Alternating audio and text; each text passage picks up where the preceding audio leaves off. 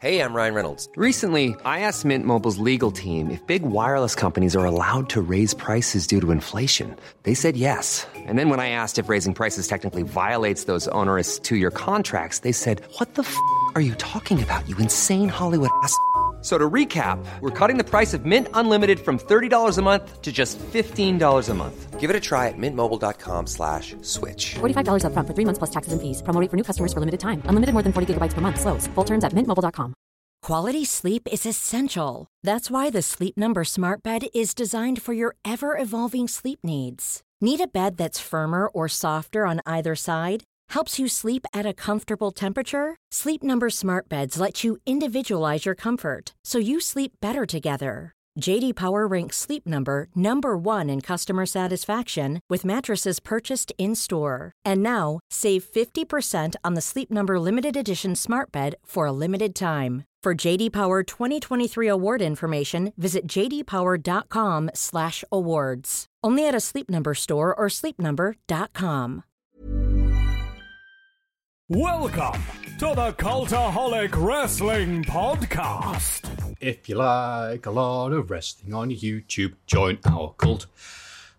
Nibbling on cheesecake, thinking that wrestling's fake. All of those fans covered with oil. Strumming my 6-string, making puppet jack swing. Smell those dirt sheets, they're beginning to boil. Wasting away again in Diddlerville. No. Searching for my lost shaker of salt. I couldn't think of anything to replace that bit. No. Some people claim that there's a Ross to blame, but I know. Sorry. It's Jack's fault. Right. That was great. Are we going to get caught for that? Is YouTube going to go, nah, too accurate? Given all those notes I missed, I think I'll be all right. I think I'm protected the copyright. If that was a prep of the rapper stage, you wouldn't get past level 1. So, hello, welcome to Call It Wrestling Podcast. I typed that up whilst waiting for Jack to come with the thing, so yeah, you're welcome. Go on. I'd like to explain myself. I was shooting a video, I wasn't just being a lazy boy. Also want to apologise to Richard, who I snapped at, in jest, but who I snapped at before we started recording. And I just don't think anyone needs that at 9 a.m. So, Richard, I'm really sorry. I was frustrated because I don't understand computers. So... Oh, you know what? Literally nobody would have known about that if you didn't mention it. But I need to say it, Need to say it. That's fantastic. Mine and Richard's sim relationships, it's dipped a bit. I need to get it back up by telling a joke or whatever. Grand. Jack, apart from that, how are you?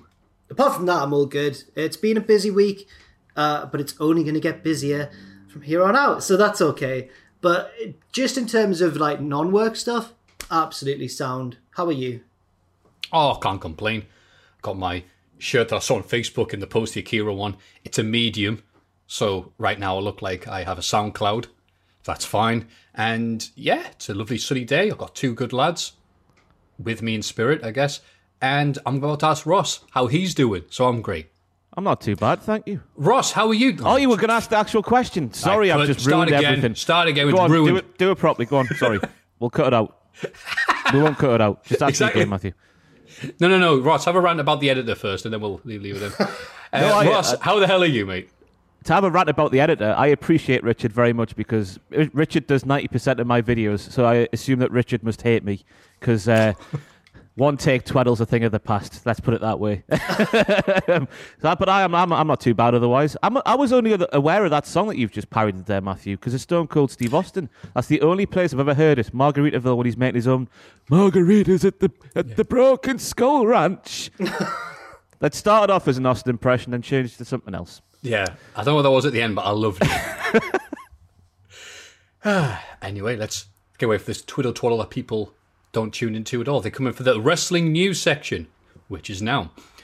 The big news this week is Andrade requested his release. Of course, he very rudely decided to do this hours after we did last week's podcast, so no one cares about it now. WWE denied it, of course, and for first time in a long time, he went on Twitter and said, "The rumors are true.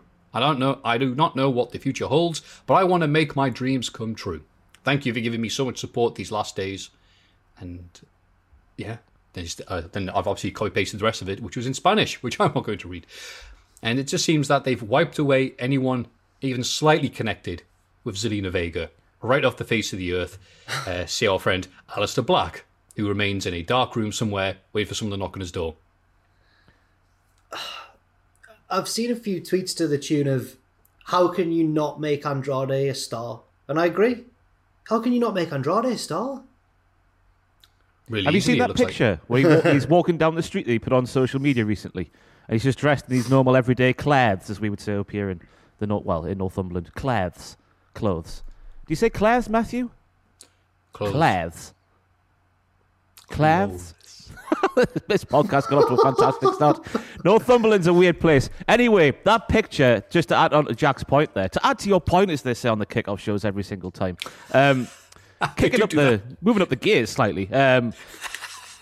He just looks like a star, doesn't he? And if I was Andrade, with the way he looks and the way he does the wrestling, I would be a bit frustrated as well. And I think I put a tweet out about Andrade this week, and someone replied that, I'm not sure if it's true, I haven't verified it, but within 2 weeks before or after Zelina Vega, the entire situation involving her, Aleister Black and Andrade disappeared off TV. Again, that's not verified by anyone. That could be true, it could be false, but it seems coincidental, coinky-dinkial.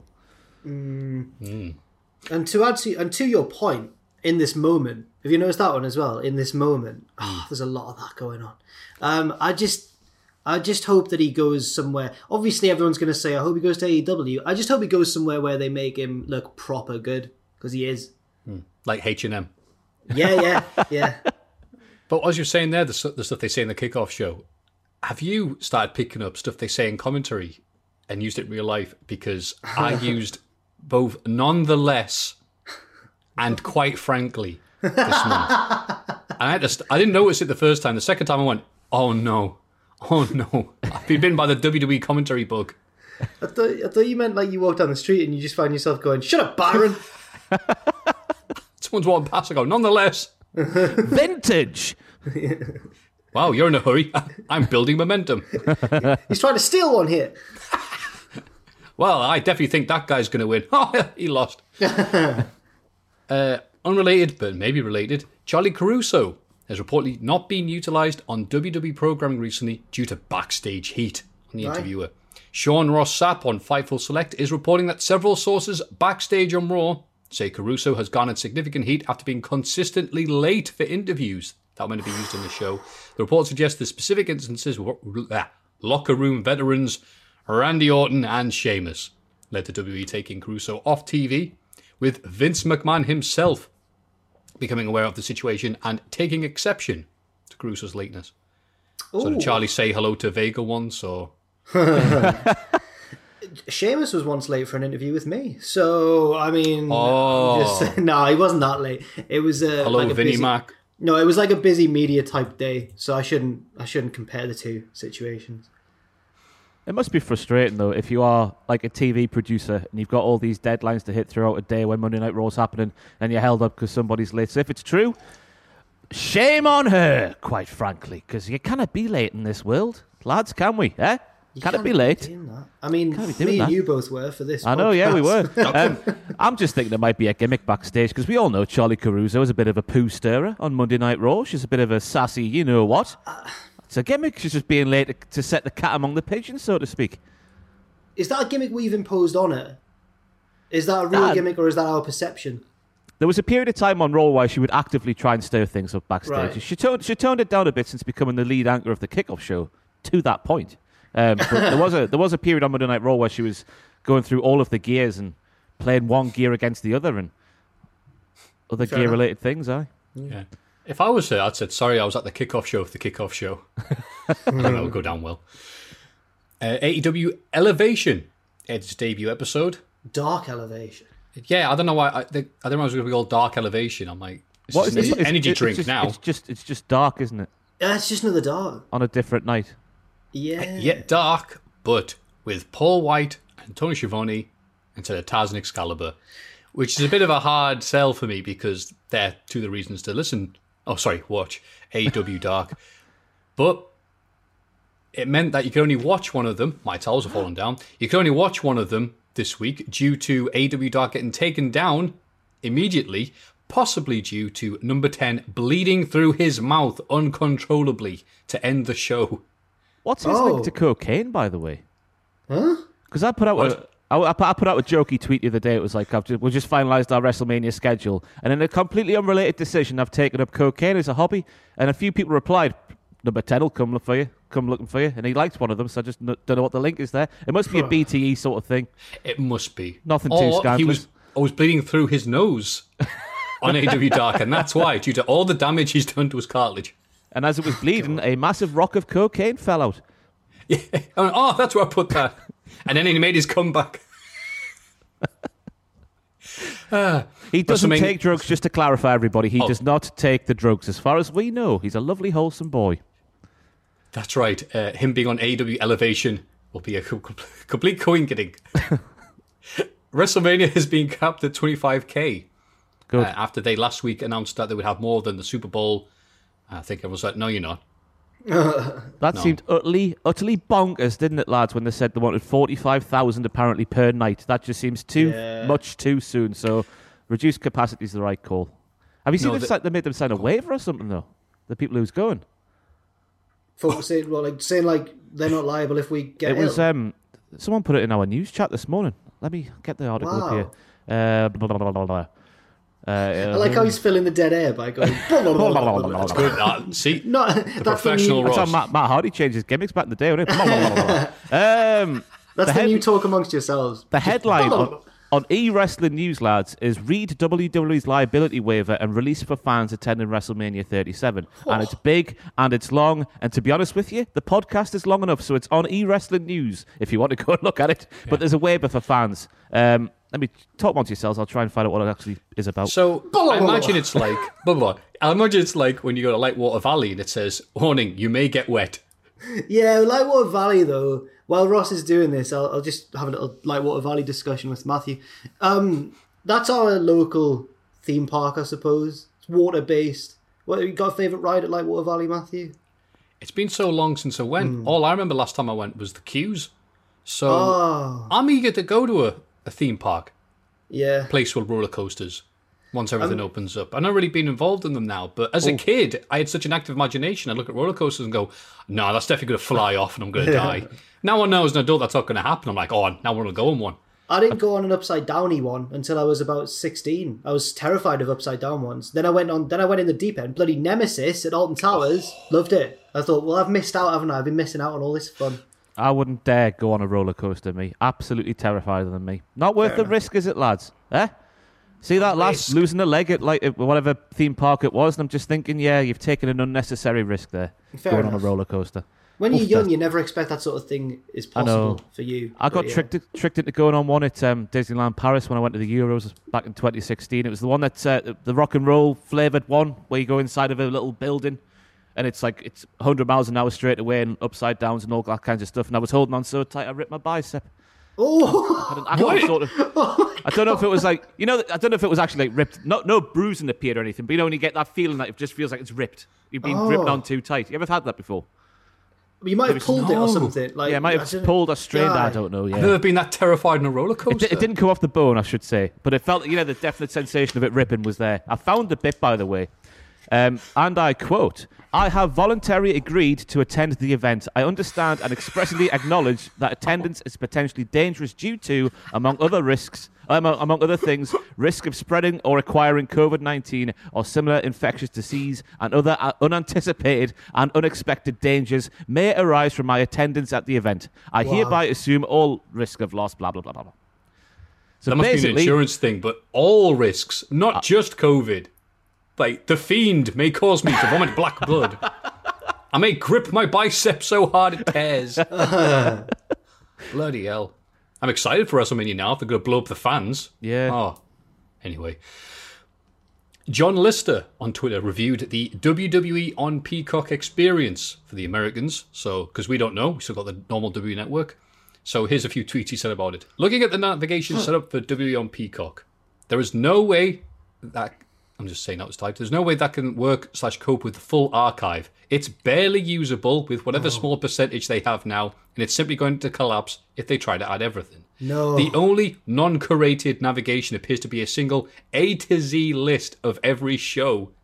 Some pay-per-views are listed just under their name, some with WWE or WCW or ECW at the start. Some pay-per-views are treated as a TV show. It says, example, WrestleMania has 36 seasons, each with one episode. That's very accurate. Actually. Yeah. You have to do the maths to figure out that, i.e. King of the Ring 99 is season 7. The show with a thumbnail logo, Best of WWE, is alphabetized under T for the best of WWE. Oh, as a former librarian, that one stings. NXT is under W for WWE NXT. And there's already 55 shows to scroll through.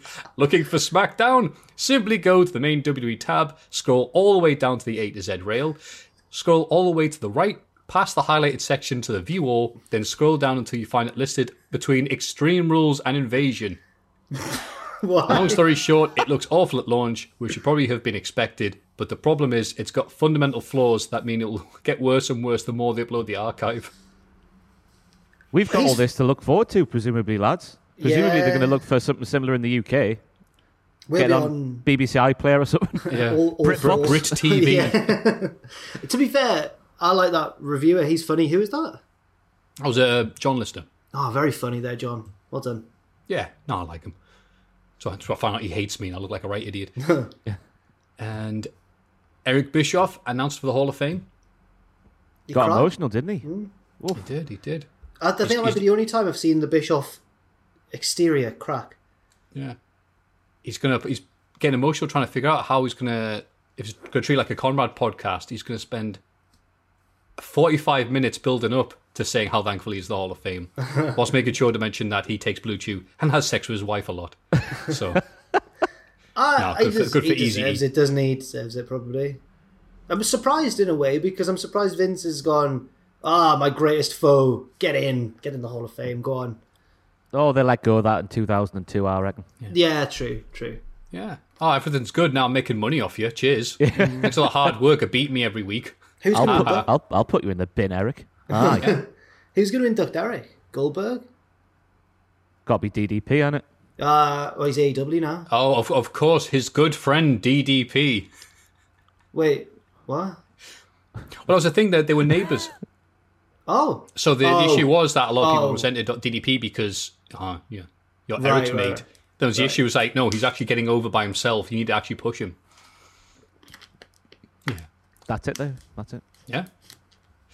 But don't let that, congratulations on Eric, but don't let that overshadow the fact that I had 2 entries in OSW Review's Quote of the Year Fan Awards. Oh, did you? And I only did 1 video for them in that period, so I think I'm the most consistent. I actually had 3, if you count the one about OOC saying, I like Matthew, but we don't need him on every show. Can't count that one. Can't count that one. The fans voted that higher than anything else I said.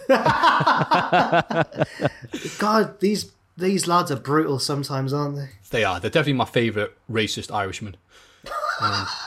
Not in the mailbag, but a man They are not called... racist. OSW Review are not racist. Yeah.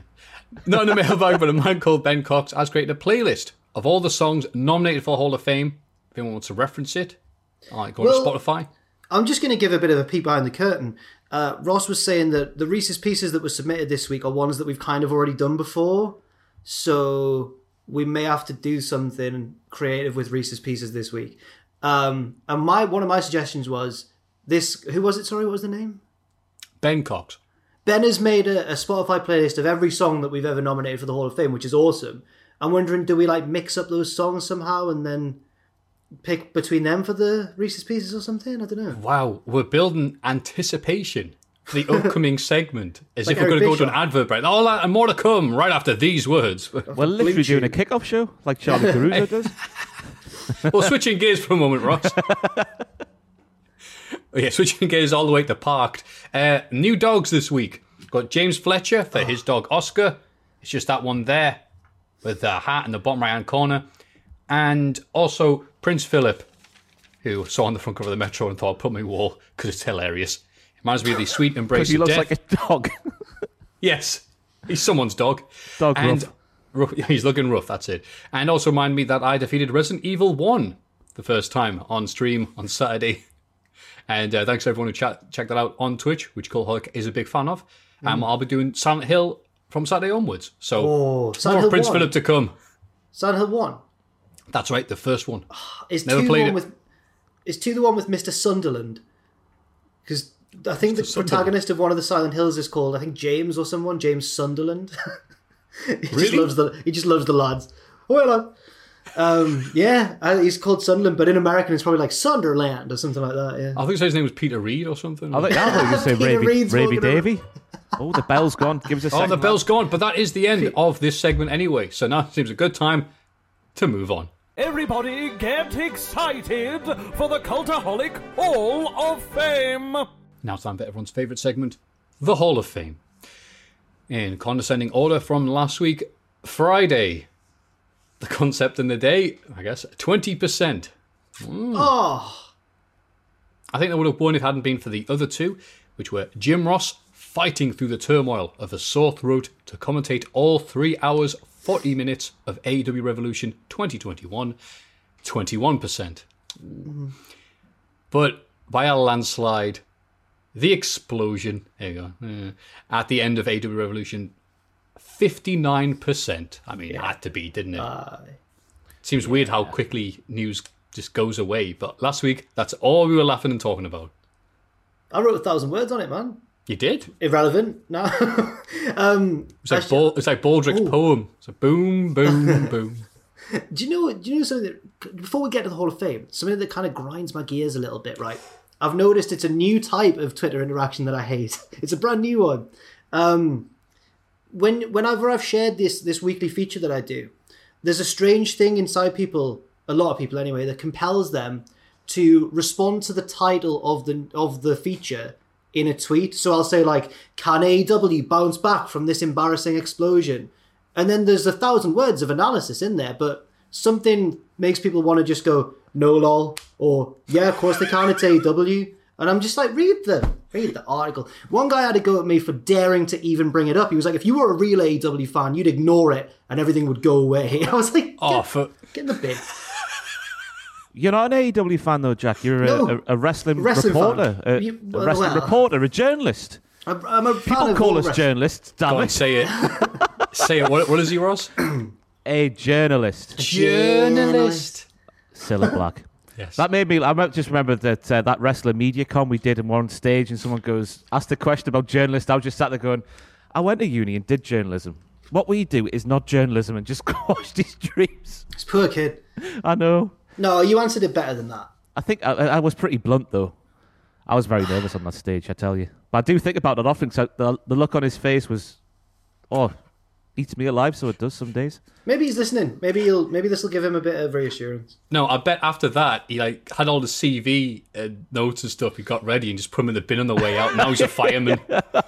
Well, he's doing better. Hey, tell you. No money in the journalism game. Yeah, well, they bought these photos. My Hall of Fame pick this week. It's been a weird week because wrestling's happening, but it's not happening, and I try to think of something slightly different, but slightly interesting. I want to see if anyone else is interested by this, or I'll tell you because it's a local thing to myself. George Reynolds became the chairman of Darlington Football Club in 1999, and he built the team a new stadium, costing £20 million, which he named after himself. And why wouldn't you? Reynolds was originally very popular with the Darlow fans, but then he took the club into administration and left the club in January 2004, just months after the brand new 25,000 seat stadium, one of the largest stadiums outside the Premier League, was opened. George famously declared his ambition to take Darlington into the Premier League, and when he took the club over, they had been in the Football League's basement division since '92. Surprisingly, the new stadium did nothing to improve their on-field fortune, because it turns out you can't just build a giant stadium and expect that's it, we're going to play better. And they did not move out of the basement division of the Football League until 2010, when they were relegated to the conference. The club was later relegated four divisions to the Northern Football League Division 1, and then forced to reform as a new club, Darlow 83, owned by the fans. With a seating capacity of 25,000, the arena rarely attracted large crowds, with the usual attendance being around 2,000. The cost of the arena caused the club to go into administration 3 times, And also, attendances for football matches were restricted to 10,000 by local planning regulations because of poor access roads around the stadium. Because it turns out you can't just build a giant F-off stadium in the middle of nowhere and have, that's all right to have this people in. Goes, no, where are they going to park? The highest confirmed attendances were AHA for 5,000 and Elton John at 17,000. So not even Sir Elton could sell out. Darlington Stadium. My Hall of Fame pick, because this is one of these things where, similar to Hangus the Monkey, which went on so well, it came second in the Patreon picks. But the fact that Darlington has a giant stadium and not many people to fill it in reminds me not only of the current COVID era for wrestling fans and an insight what WrestleMania will look like, but also happy memories of attending 5-Star. I tell you what, flicking on ITV Tyne Tees in my ute with Mike Neville and people like that, and what's her face? Pam Royal, was it? Palm Royal. They would always speak about that stadium, and there was always that one shot where there was like, where somewhere hasn't been tended to for a while, and like green bits shoot up through the pavement. Always that in the foreground. Poor stadium. And you're right. This was our like Rosie and Jim. It's like, let's see what's happening with Darlington Stadium today. It's still nobody in it. Great, fantastic. So is this because I missed the Hartlepool podcast episode? Oh, did you? So is it now your thing to do like County Durham football teams? Well, no. If this doesn't win, then I'm sodded off. Is Darlington County Durham, or is it North Yorkshire? Durham must be County Durham. I always thought it was that, but then one day someone said it's not. What? I went, I know that it's right there, isn't it? And they went, no, but if you hang on, I've sent loads of letters to me grandma, and she lives there, and I've always put County Durham, like Darlow, County Durham, and he says, like they've got a relaxed rule system. Oh. It's like AW's tag team division. There's relaxed rules with the post. So if you put that down, we'll get sent. Middlesbrough's in North Yorkshire. Wow. Middlesbrough's Teesside, isn't it? That's the county. Well, Teesside's the region, but it's technically in North Yorkshire. But Darlington's in County Durham. See, I've also said, but I've been told it's not. And this is to make it even more local and boring to people who don't care about these type of things. Where exactly it is. But anyway, the point is, some guy's like, I love Darlow and me, builds a giant stadium, no one to fill it in, and goes into administration, and now he lives in Chesterley Street. Oh, does he? Yeah. Oh. It's a good... If you want to go say hello. It's a good pick, but I just worry that American sports fans are going to take one listen to this story and go, you don't know anything about like building a huge stadium and then leaving the city in ruin. The Raiders were going to get that, and that's where so many. Me and you went, right? In Vegas. The Raiders hadn't yet even moved from Oakland to Las Vegas. And we went to get A4 paper for our live show. It was exciting. So me and Matthew went on like a side quest. And it wasn't even a shop. It was like a Raiders village. And the team hadn't even arrived yet. And there was Raiders badges everywhere. And it was just insane. It was so weird. But we just went to the stationery shop. We did. We should have bought some. Yeah, we should have bought some Raiders. Even if you don't care about football, I don't care about NFL. But it is a cool looking logo. It is a cool logo. I'm a fan of the Baltimore Ravens, but the Raiders are a cool-looking team. You know what? That's a really crap pick, isn't it? No. The thing I've just said. No, because a much better one is the fact that the lad from Bishop Auckland won at the bloody UFC the other week. Why haven't I put that in instead? Oh, someone from your town's really hard. Yeah, right. I'm speechless. No, I'm not joking. I thought you were being... No, you know what? That was yeah. No, I'll save that in case he wins again. But right. Shout out to Davey Grant from Bish, who won at the UFC. Get in, Davey. That's how they say it. But until then, no, I'll say that. George Reynolds and the magnificent Darlington Stadium. It's in with a shout. I'll be lucky if I get 1%. But Jack, hopefully you can do us one better. So I've noticed, right, and I don't know what this is about, but I've been a bit of a Formula One fan on and off for quite a few years. And I've noticed that a lot of wrestling fans are now getting into it, which is cool. What's this about, Matthew? Why is this a thing? I'm not against it. I'm just wondering why it's a thing. Well, I've always been slightly interested in F1 because whenever I went to my nana's, she'd have it on. So like, okay, cars going around, Damon Hill, Schumacher, all the rest. Hakkinen, Fisichella. Mika Hakkinen, exactly. All the lads. Barrichello. I love that name, to be honest with you. They've got cool names. Yeah. And... of course, shouts last week, Murray Walker passing away. Yes, absolutely. Yeah, that's very sad. Yeah, and even like people like myself watching would know Murray Walker and his voice and all the daft things he would say and all that stuff. So I'm into F1. I'm getting into F1. I'm ready for the new season. So I'm interested to see where this is going, Jack. Ross, are you into F1? Interestingly, and this is a bit weird to say, but if my dad didn't pass away when I was 4, I think I wouldn't be sat here today. F1 would have been my sport because F1 was his sport. He would drive my mum down to Silverstone, and when he was younger, he was on a racing team with that David Coulthard, I think. He raced. Really? I raced on the go-karts when they were young. So bloody hell. My life would have been very different, I think, if my dad didn't die. Wow, fair enough. Aye. But no, to answer your question, no, not really. Okay. So a lot of wrestling fans seem to be... I mean, Matthew didn't answer my question at all, but a lot of wrestling fans seem to be moving over to F1. And so because of that, I've now got more excited for the new F1 season as well, because I've seen a lot of people on Twitter talking about it. Matthew's recommended some YouTubers who talk about F1. And basically, I want to nominate my new man crush from the F1 lineup, because have you watched any Drive to Survive, the Netflix documentary? No. Okay, it's an F1 documentary. It's not the most faithful look at the sport, but it's very dramatic and a lot of cool things happen in it. But there's just one driver who's just such a cheeky lad, and I just think he's bloody lovely. He's called Charles Leclerc. Ooh. Matthew's now going to search him and be like, well, he's just a twink, Jack, come on. Not wrong with a twink. There's nothing wrong with a twink. Have you searched Charles Leclerc? Yeah, there he is. He Good drives looking for lad. Ferrari. the Reds. Aye, Liverpool. Oh my God. Last night on Twitter, Man United obviously were playing Milan in the Europa League. Yeah. Lex Luger, what did he tweet? He tweeted, it made me die inside a little bit. Because you know when Americans pretend to like football, but they don't really have a clue what's going on? Yeah. I like Drew McIntyre.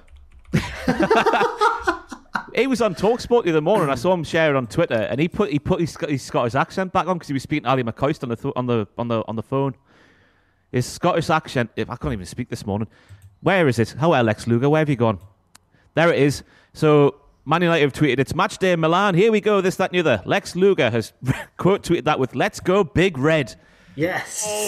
Let's go, Big Red. Come on. Woo. I don't like Man United in the slightest, but let's go, Big Red. Come on, Lex. Come on. Let's go. Well, we've all seen a clip of Shawn Michaels in the 90s going, Blackburn I'm a big Rovers. fan of whichever team it was. Blackburn. Was it Blackburn? Come on, Charlie. Yeah. Well, win however you got to do. You know, he's there wiping his nose constantly going, do whatever you got to do when the referee's not looking. Oh, it just made me dive in. Oh, Big Red. Yeah. Isn't that the nickname of that college that Thingy goes to in the office? The American one. I'm speaking amongst myself here. You don't watch the American one, do you, lads? Yeah. No. Yeah, it's been a while. Big Red.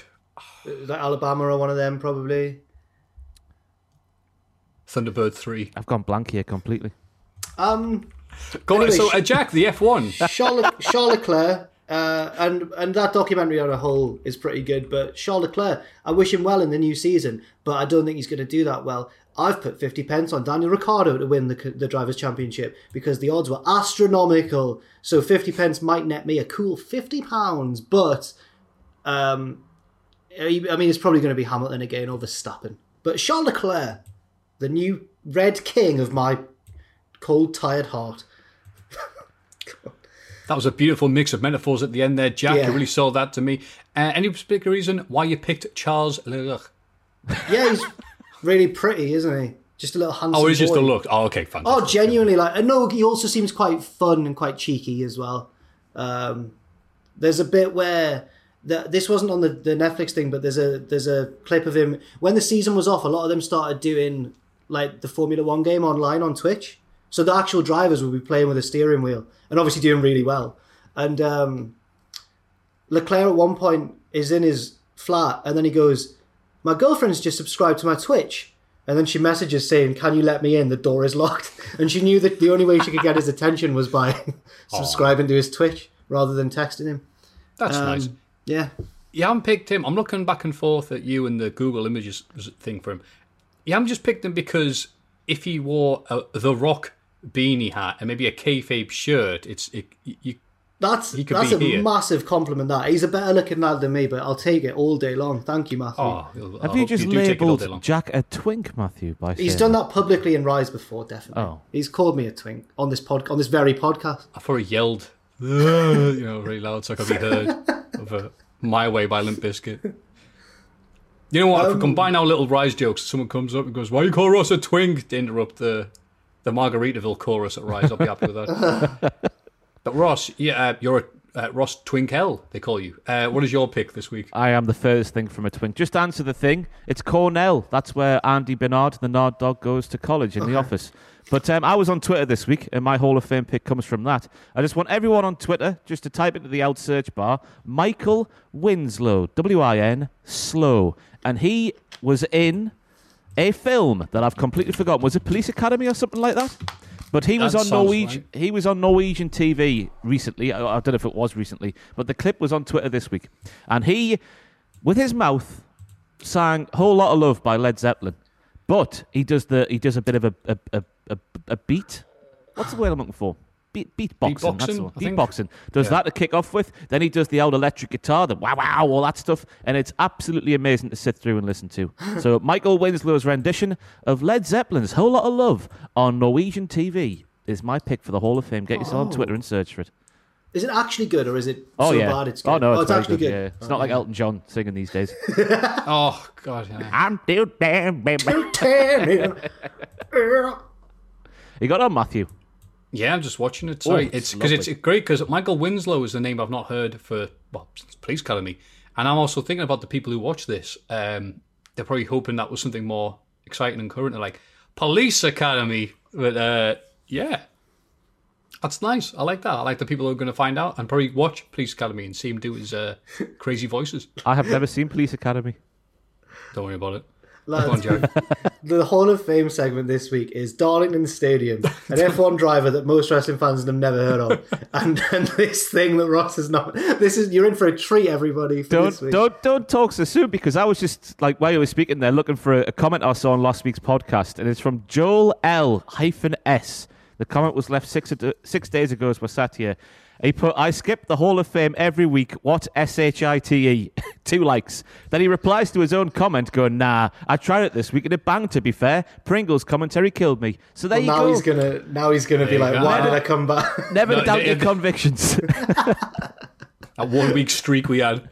Well, that was the Hall of Fame in all its glory. It's a bad week. Michael Winslow trending on Twitter. He'll be forgotten by the time next week comes out. Be like, Michael Winslow, what was he doing? Twink racer, Charles Leclerc. Charles Leclerc. Oh, Charles Leclerc. Oh, Christ, sorry. And Darlington Stadium. And the George Reynolds saga, which is going to make a great Netflix series one day. But until then, it'll hopefully just make a decent Hall of Fame pick, which you can nominate. No, really, you can. Don't fast forward. By going to patreon.com/Cultaholic. There's another comment here from 18934. "Stop making these so long. People have lives." Put it on 1.5 speed, man. Your life will change. Yeah. Who you kidding? No, we don't. Anyway, Hall of Fame. This week in the wrestling. It's this bloody week in the wrestling. This week in wrestling. Wrestling podcast, isn't it? Yeah. Wrestling, journalism. Actual wrestling. Changing gears. SmackDown. Edge opens the show and is trying to work out whether he'll face Roman or Bryan at WrestleMania. Bryan comes out and they argue about Bryan getting himself into the title picture. Edge respects Bryan but doesn't respect the way he's gone about things. I like the shades of grey here, lads. Because Daniel Bryan, all of a sudden, it's a bit weird how quickly he's realised that this might be his last WrestleMania, but he's realised it at the very last second. So he started being a dick to get himself in the title picture because it'd be his last one. So shades of grey and all that. Being a bit of an opportunist, you could say. Yeah, you could say ultimate opportunist. But I like because obviously in WWE especially, by and large, babyfaces have to be both noble and stupid. But here, Daniel Bryan is being cunning and sly while also being nice as well. It's nice. It's a nice change. He does have a point with Bryan, yeah. Mm-hmm. He's not going, I don't like you because I'm bad. It's like, nah, you did kind of just come in at the very end there. As I think both like the Americans in World War II. As I think both Ross and Andrew have said in the past few days, I'm more excited to. I'm supporting Daniel Bryan in this 3-way feud. Like, he's the one I want to win. Yeah. Not even Edge, which is a shame. You'd assume that as we're sat here on Friday morning, Jey Uso will win tonight, and then something will happen on Sunday that gets Daniel Bryan added to make it a triple threat. Surely. No, Edge can't be losing to Jey Uso. Of course he can. Yeah, he can. Maybe by DQ. Like, yeah. Get him tilt. Get a table. Smack him on the head. Yeah.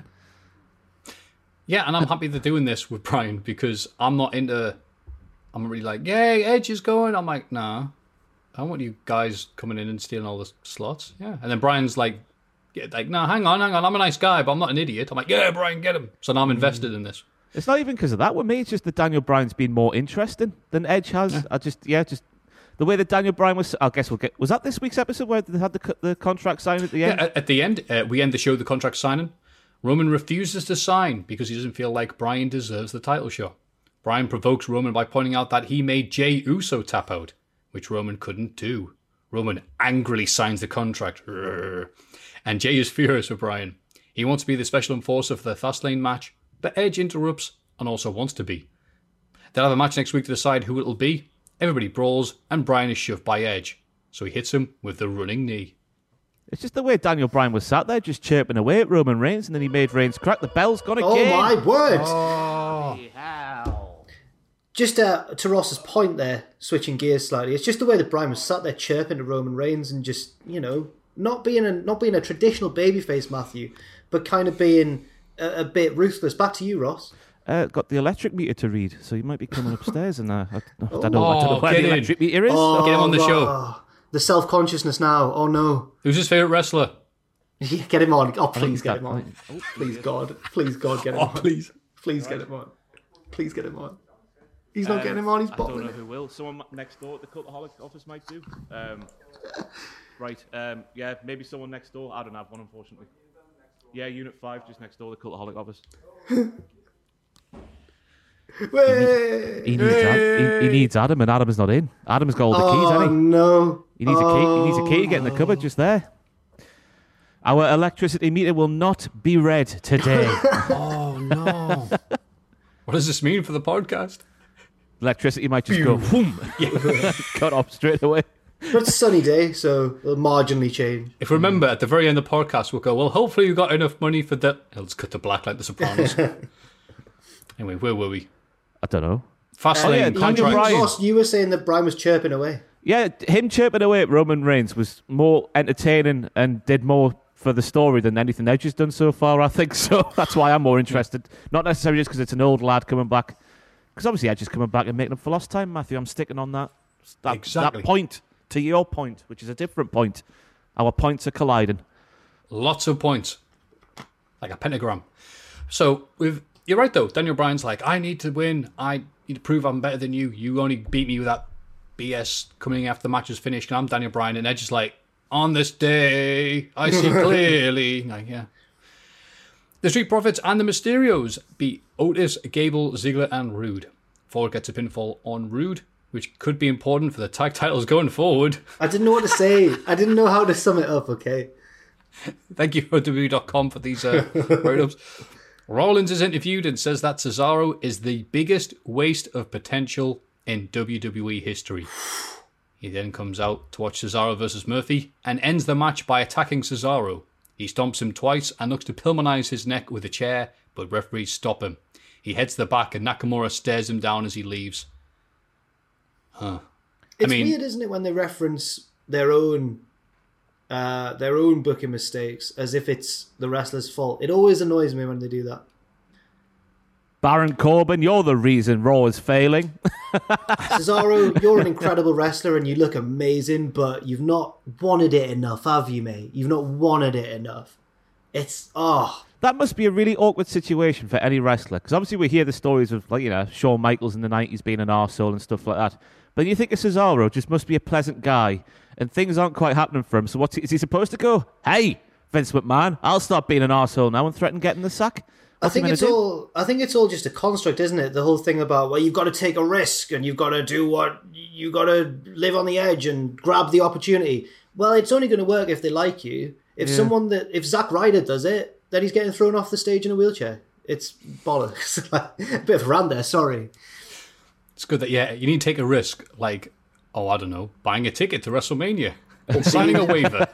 Got to take a risk, like, sorry, this isn't a joke like yours, but I liked it. But if you're 7 foot, that's grabbing the bride. That's much more of an advantage, isn't it? It's a shame.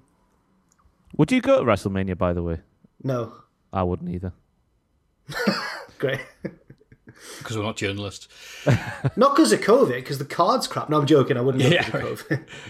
Nia Jax and Shayna Baszler take Reginald shopping. He tries on various outfits. Okay, I think I said this last... Oh, no, wait, there's even more. Later, Kevin Owens brings out Sasha Banks and Bianca Belair as guests on the KO show.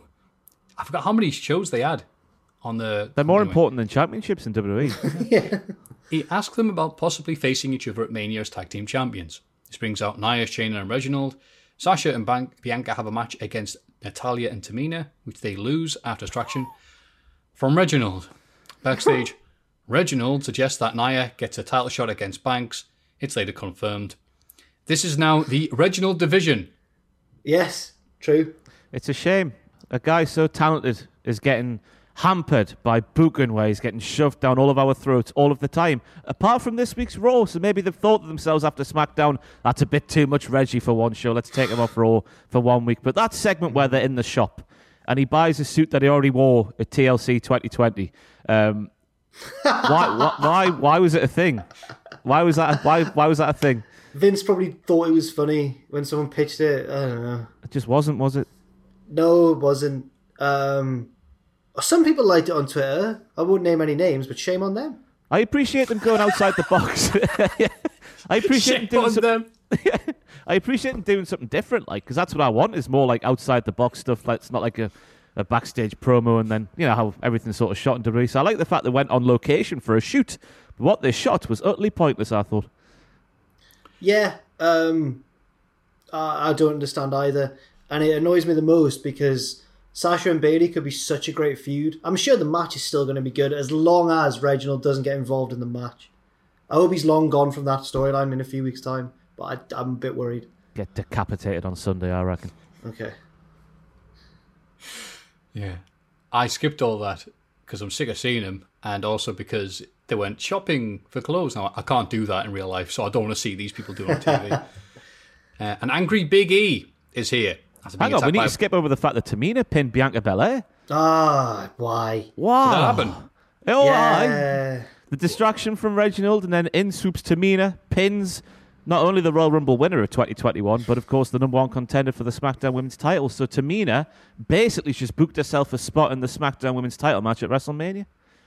I'm worried that if Bianca loses to Sasha, it's not going to be as bad as Shayna losing to Becky Lynch, but it's still probably the better thing for Bianca to win. Mm-hmm. And I'm worried that we're now falling into a weird trend of Vince booking someone to, you know, succeed on the road to WrestleMania, then getting bored of them by the time he gets there, like Nakamura and Shayna. Do you hear Shayna Baszler on Renee Young's oral sessions this week? First of all, she introduced me to the concept of a pint of Guinness with a shot of whiskey dropped in it, which I can... Oh, could you imagine that? Anyway, she was also speaking about Vince McMahon and how Vince McMahon, when she first got to Raw, wanted her to be like different as she is and never ever wrestle. I think he told her initially, never ever do a wrestling move, just do kicks and punches and UFC strikes and all that stuff. And then she went out there and did that, exactly what he asked for, with the match, I think it was with Natalya, I think she said. And then she got backstage and he hated it and he made them go straight back out there, because this is when they were pre-recording the shows, and made them do just a normal wrestling match, which Natty called in the ring. And he loved it, and he was like, yeah, much better, yeah. You hear these stories of Vince McMahon, and you can't believe it, can you? And then Shayna comes out and says something like that, and it's just, I can't, well, what do you even say? Triple H wasn't at the last NXT tapings. He's sick of it. He's jumping to AEW. Confirmed from me. I texted him. A journalist. Yeah, journalist. Our that's sources... That's not true before anybody... That's not obviously. Oh, it's too late now. It's on the Twitter. Even though this podcast is now, it's already on there. How's that work? But yeah, you're right, people getting bored on the road to WrestleMania and leaving some wrestlers and talent stranded on the Little Chef on the side of the road to WrestleMania. Miss Little Chef. But talking about the Big Chef, Big E is here after being attacked by Apollo Crews last week. He calls out Crews, who doesn't show up. So instead he issues an open challenge for the IC title. Corbin is about to accept, but Zayn shows up and accepts instead. Big E wins, but Crews comes out under the ring and attacks him with the ring steps. But more importantly was Big E's wonderful moment on the mic, where he says he's going to get Old Testament on Apollo Crews, which I liked. Yeah, he got serious, didn't he? I hate when people say that about Big E. He needs to get serious. Booker T was saying that he needs to get serious to make it to the next level. Booker T won his world title while dressed like a king. And what a king he was. I know, he was a fantastic king, but it just makes no sense, does it? Big E's just fantastic, isn't he? I mean, I actually agree to it to a certain extent, because Big E has spent so many years doing the New Day stuff, and now he's by himself. He's got to do something to be like, it's not just Big E of New Day, it's Big E of Big E. And this promo helped. Kofi won being silly New Day, man. Yeah, but it was a lot more but he wasn't True. doing... But when that bell rings, Matthew, when that bell sounds, something switches inside of Big E. The fun-loving Big E leaves him, and an arse-kicking machine comes out. Yeah, it's very We'll true. see. I just Fastlane this Sunday. I do enjoy Corbin going, I'm not dressed to fight, while wearing a suit, which he fought in for so many years. When he was a Weatherspoons barman. Remember those days? How weird is that? That thing with that knobhead who runs it. Speaking of knobheads, Monday Night Raw. The show opens with confirmation that Drew will face Lashley for the WWE title at WrestleMania. This is weird because Fastlane is this Sunday. Just saying. Lashley and MVP come out but are interrupted by Miz and Morrison. Miz is clearly trying to get Lashley to agree to a Mania title match, but Drew interrupts, even though it's just being whatever. He's dismissive of Miz, but Lashley cheap shots Drew and beats him down. He leaves but is attacked by Sheamus as he does so. Sheamus explains that he wants Drew 100% of Fastlane and doesn't want him to have any excuses. Drew then has a match with The Miz, beating him with the Hurt Lock. Ooh, says he. Because it's Lashley's move. Yeah. Yeah. Yeah, oh, I see, yes, yeah. Yeah, this was a long way of explaining what happened, but it's Raw, isn't it? It's going to be like, I'm going to say something. No, wait, here's my music. And oh, wait, someone else's music. Fastlane just makes a mess of everything, doesn't it? Yeah. We're building towards WrestleMania while building towards something that's before WrestleMania, so people like Sheamus are just caught in the crossfire, so to speak, in no man's land. Yeah.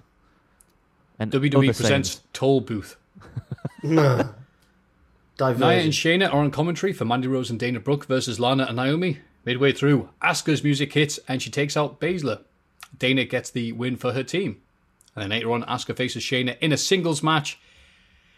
And they do the bloody finish where Shayna has her move on and then Asuka rolls her up and gets pinned. You would have thought by now, the 6 or 7 times it's happened on TV, Shayna would stop doing that. They keep rolling after the match though. Asuka is super aggressive, looking to slam Shayna's face into the exposed turnbuckle, but the referee stops her. Yeah. Hey, Asuka's good. Yeah. Hey. I'm glad they've remembered. Right. In the nick of time. It only took losing a tooth to get there. Once again. Ross is still, and I agree with him to be fair. I said, Ross, could maybe Charlotte lose to Asuka? And he laughed at me. That's it. We're building Asuka back up just to lose to Charlotte, aren't we? It's what it looks like is going to happen. Yeah. Even though Charlotte wasn't on this week's Raw, which was a shock to me, because when was the last time that happened? Like since when she's been an active roster member and not on some sort of hiatus. But isn't she shooting something?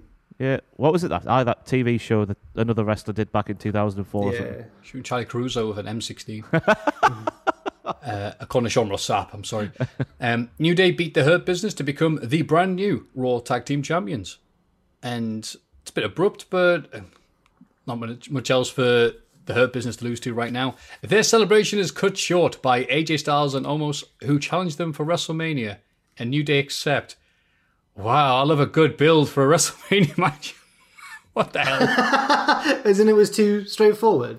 Again, Fastlane is this Sunday. They couldn't have done the title change there. They couldn't have had, Styles and Omos have the thing. Now it's just, all right, you're the new champs. Can we fight? Aye, fine. It's just I think...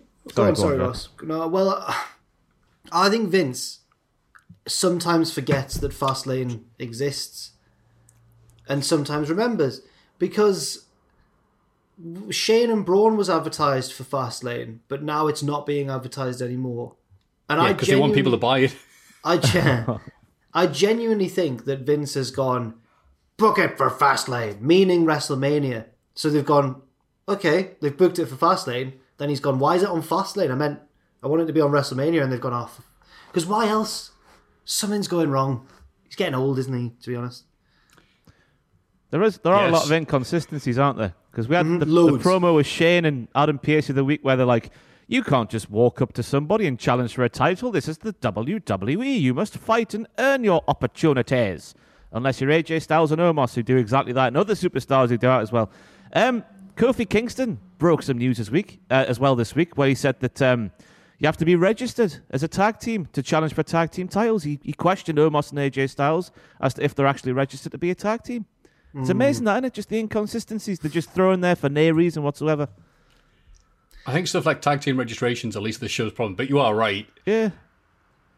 Backstage, Bad Bunny decides that R-Truth deserves the 24/7 title more and just gives it to him, like Vince McMahon gave Dean Douglas the IC title.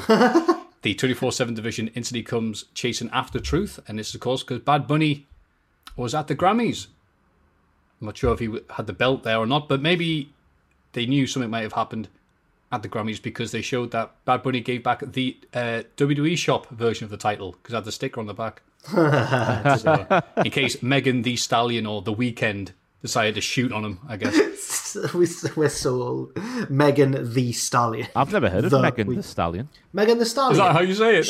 She's the other one in WAP. The other one in WAP. Oh, no, you're right. We're all 500 years old. Is that She also does... Fetty Wap? Is that? No, the song WAP. Wet ass. Yeah.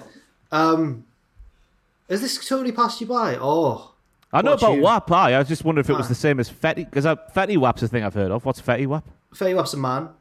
He does songs like Trap Queen and all that. Trap Queen. Big traps. Yeah. Traps. That's Brock Lesnar, isn't it? Trap Queen. Megan Thee Stallion does that song about how she's savage. Savage. Is that? I've heard that the song. Carole Baskin parody. Yeah, that one. Yeah. Because I'm claiming the Carole Baskin version came first, of course. yeah. Megan Thee Stallion covered that song about Carole Baskin. Carole Baskin. Yeah. Killed her husband. Whacked him. Acted like it didn't happen. That's Megan Thee Stallion. That's it. Did it because the tiger was starving. Allegedly. Damian Priest easily beats Jackson Riker, but is attacked by Elias afterwards. Priest and Bad Bunny fight off Elias, but Miz sneaks up from behind and hits Bad Bunny with Elias' guitar to build up to this Bad Bunny-Miz match we're getting. Wow, what a silly match between a non-wrestler and a wrestler. Tag match, probably. Kevin Dunn missed it. Bastard. You have to see it on the live. He missed it. It was on the camera was on John Morrison. You just hear a clunk in the background, and he missed it. Had to rely on replays. What a shell. I was going to say, wow, it's weird seeing these non-wrestlers taking on wrestlers. Braun Strowman calls out Shane McMahon, who continues to deny taunting or insulting him. Before taunting and insulting him, Shane says if Braun wants a match, they'll have it tonight. And again, what you say beforehand about Daniel Bryan being good, because most wrestlers, if they're good in WWE, are noble and therefore stupid. Braun was there going, how dare you say these things? And he's at the stand there looking at it stupid whilst Shane called him stupid. Later, before the match can begin, Shane gets on the mic and claims he needs to warm up. He plays hopscotch, which he says could teach Braun how to count. Braun chases Shane and catches him, but Shane hits him with a ringside camera. He elbow drops Braun through the announce table and covers him in green slime. Brilliant. He could say he got his own back. Oh, Matthew, you cheeky boy.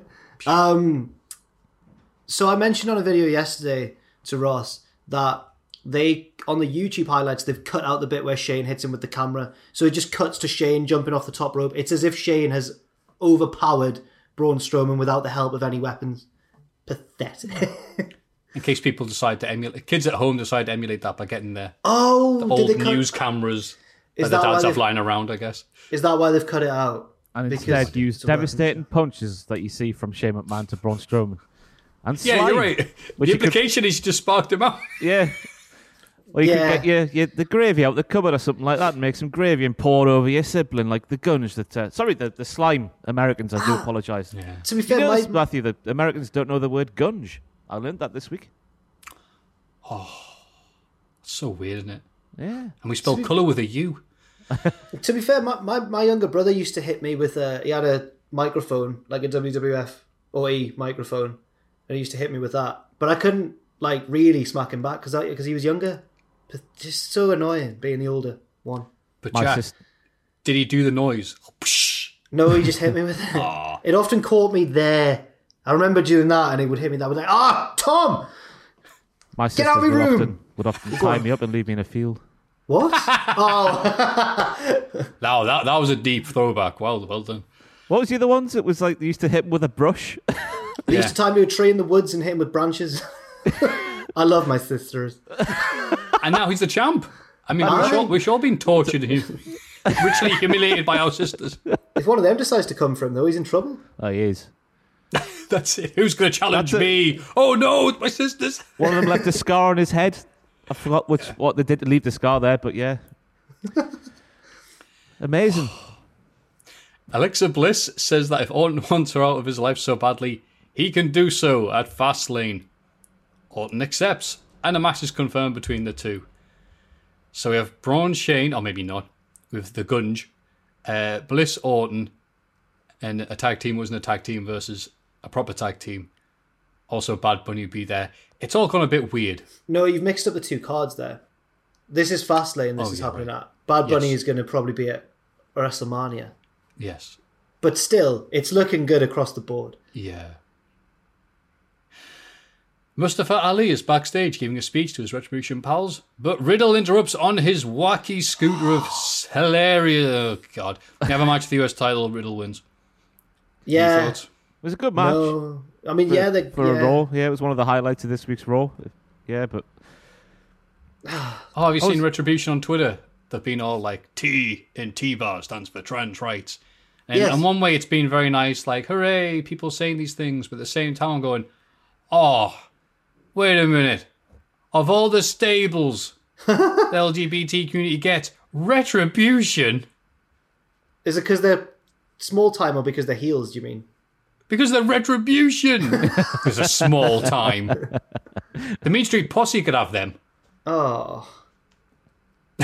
Anyway, Lashley beats Sheamus in the main event, and it's a very good 17-minute slobber knocker. Yeah. Lots of meat here in his main event. But afterwards, Lashley is claymored by McIntyre to close the show. Which I thought was a little harsh, to be honest with you, but still. We need to give some credit to Sheamus, because that's three like pay-per-view caliber matches he's put on in 3 weeks. More power to him. Because often watching that do you watch Celtic Warrior workouts? It's sometimes hard when he's trying to keep up with like the younger wrestlers, because obviously he's an older man now. He's in his 40s, I think, just in his early 40s. And obviously the wrestling's taking his toll on his body, and he's quite stiff. And so watching him do these matches, I just find it amazing how he can just sort of do it. Yeah. It seems weird. You have to watch the Celtic Warrior workouts for that to make sense, I guess, but yeah. Again, as a reminder, it was only a year ago, 2 years ago, he was having to do tag matches because he was so like broken and worn out, and here he is doing all these long singles matches. So, hey, fair play, me. I know. Yeah. You know what? Next, I'll remind him. Sorry, pal. Must be DDP yoga, I'm just saying. Yeah.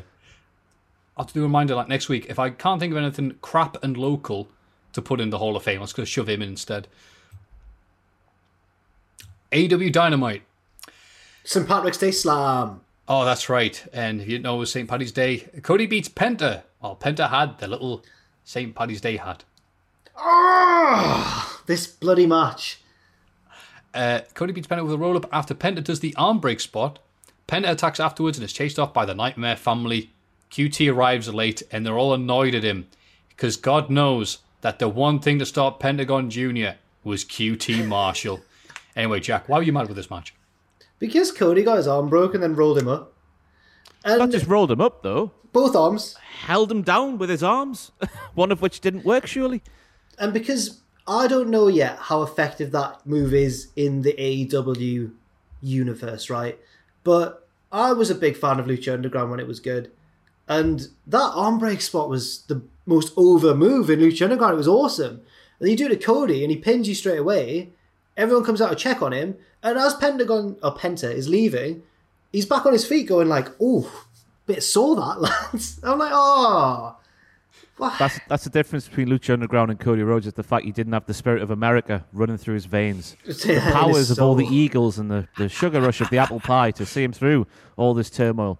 Because this bothered me, and I don't normally give a toss about like selling all too often, but I'm thinking Cody's arm was buggered at Revolution, and then buggered all the way through the match, and then one more big bugger right at the end of the match when he ripped it out, and then still he could pin him down with his hands like that, and it's just like, because I didn't make too much of a fuss about on my video for that episode of AEW with the whole Shaq thing where he didn't sell Shaq's powerbomb, whatever move it was, but this, when you look at that, and then this week as well, it just needs to calm down a bit, the no selling. I mean... You know why? It's because there's no forehead on his arm to bleed. Sorry. I mean, I'm a big fan of Cody Rhodes, obviously. I think he's great, but I don't know what's going on with this one. I don't know what the harm would have been in Penta doing that spot, and then they've got to wave the match off because Cody's so hurt. You know? I don't know. He is good, but the booking's becoming a bit too... What is it? What's the word? Formulaic? It's too much in Cody's favour, whatever word that is. It's too one way, isn't it? Yeah. And formulaic because it is repetitive as well. The valiant Cody Rhodes overcoming adversity to usurp the bad opponent. I'm just rambling nonsense now. Bad Cody. Bad Cody. Bad. Sell more. Hit my roll-up newspaper. Jade Cargill wins a squash match against Danny Joyd and taunts Red Velvet at ringside afterwards. I am all right with Jade Cargill doing a squash. Yeah, of course. It was a good German suplex, wasn't it? It was good. She threw her across the ring. MJF introduces his stable, The Pinnacle. So he says, obviously, you go up until you reach The Pinnacle, who arrived in a private jet at the start of the show. And you know they did, because they were seen coming out of it. So it was on the tarmac already. I get Flair used to do that in the 80s all the time. It's great. He admits that his aim was always to take down the Inner Circle from the inside, the inner circle, and replace them with a great stable of his own. They later take over the Inner Circle's locker room. What was your favourite MJF line during this? Because mine was, I've got it written down, every time Jericho talked, I had to fall back as far as his hairline. I liked pretending like you wasn't a walk in the park, which, by the way, you could do with a little more of. That was a double, like a double one, like ba-bang. Oh. I like the opening. Oh, go on, sorry. I enjoyed that. This is Evolution. Randy Orton, Batista, and Ric Flair. Because a lot of people have been saying it's like Evolution's promo when they first got introduced back in the day. I'm not saying that. It's like the Inner Circle's promo. Yeah, I'm well. not saying it personally, but it's a lot of things people have been saying. Why have they been saying that? That's stupid. That's what heel stables do. Yeah, because it's the past, present, and the future. So it's the future's MJF, the present's Wardlow, and then the past is Sean Spears. That was the weird one when it like, here's the pinnacle, the top of the top, and just look at things merely in kayfabe, nothing to do with his wrestling or anything. Then Sean Spears is on the end, who's done bugger all in the nearly 2 years of AEW now. Yeah. Like I said, someone's going to take those pinfall losses in the 6 and 8 man tag matches. Tony's not going to take the pin. Matt Hardy's group beats the team of Jurassic Express and Bear Country. After miscommunications between the good guys, Matt pins Mark Hunt and brags about it. I'm not really that into big money Matt Hardy's stuff and this and that, but I do like when he's such a poo house about, oh, that guy's definitely, tag me in, oh, do the dance, hits his finisher anyway, and then hooks the leg as well on Marco's stunt. That is good. Yeah. Backstage, Don Callis, here we go, tells the Young Bucks that they aren't the same dominant force he once saw in New Japan, because they're going to be talking about New Japan when New Japan's not on screen. Yeah, this also saw very briefly one of those things that annoys me about AEW, and I'm sure annoys other people, because I've got a lot of people agreeing. Don Callis went, hey! And it's the new shirt they have on Pro Wrestling Tees, got to strike while the iron's warm, about how you can't slap the thigh whilst you're wrestling, because NXT has banned it, you know, with the signs online. Have they banned it, though? Well, everyone reported it, so it must be true, Ross. Yeah. I mean, no one's told Gargano and others, but... No, not NXT, the main Drew roster. McIntyre or Jey Uso. Yeah. Everyone else. I thought it was just NXT. Yeah, because there's loads of them on Raw. No, it well. wasn't just NXT. I think it was specifically. Everywhere. I think it started in the main roster, but started on SmackDown, I think. But they're just ignoring it, so that's fine. Yeah. Oh, that's interesting. I still don't care about thigh slaps. And it's weird to me. I know AEW needs to get their digs in WWE whenever possible. And sometimes it's like, yeah, fair enough. And then sometimes like, all right, move on.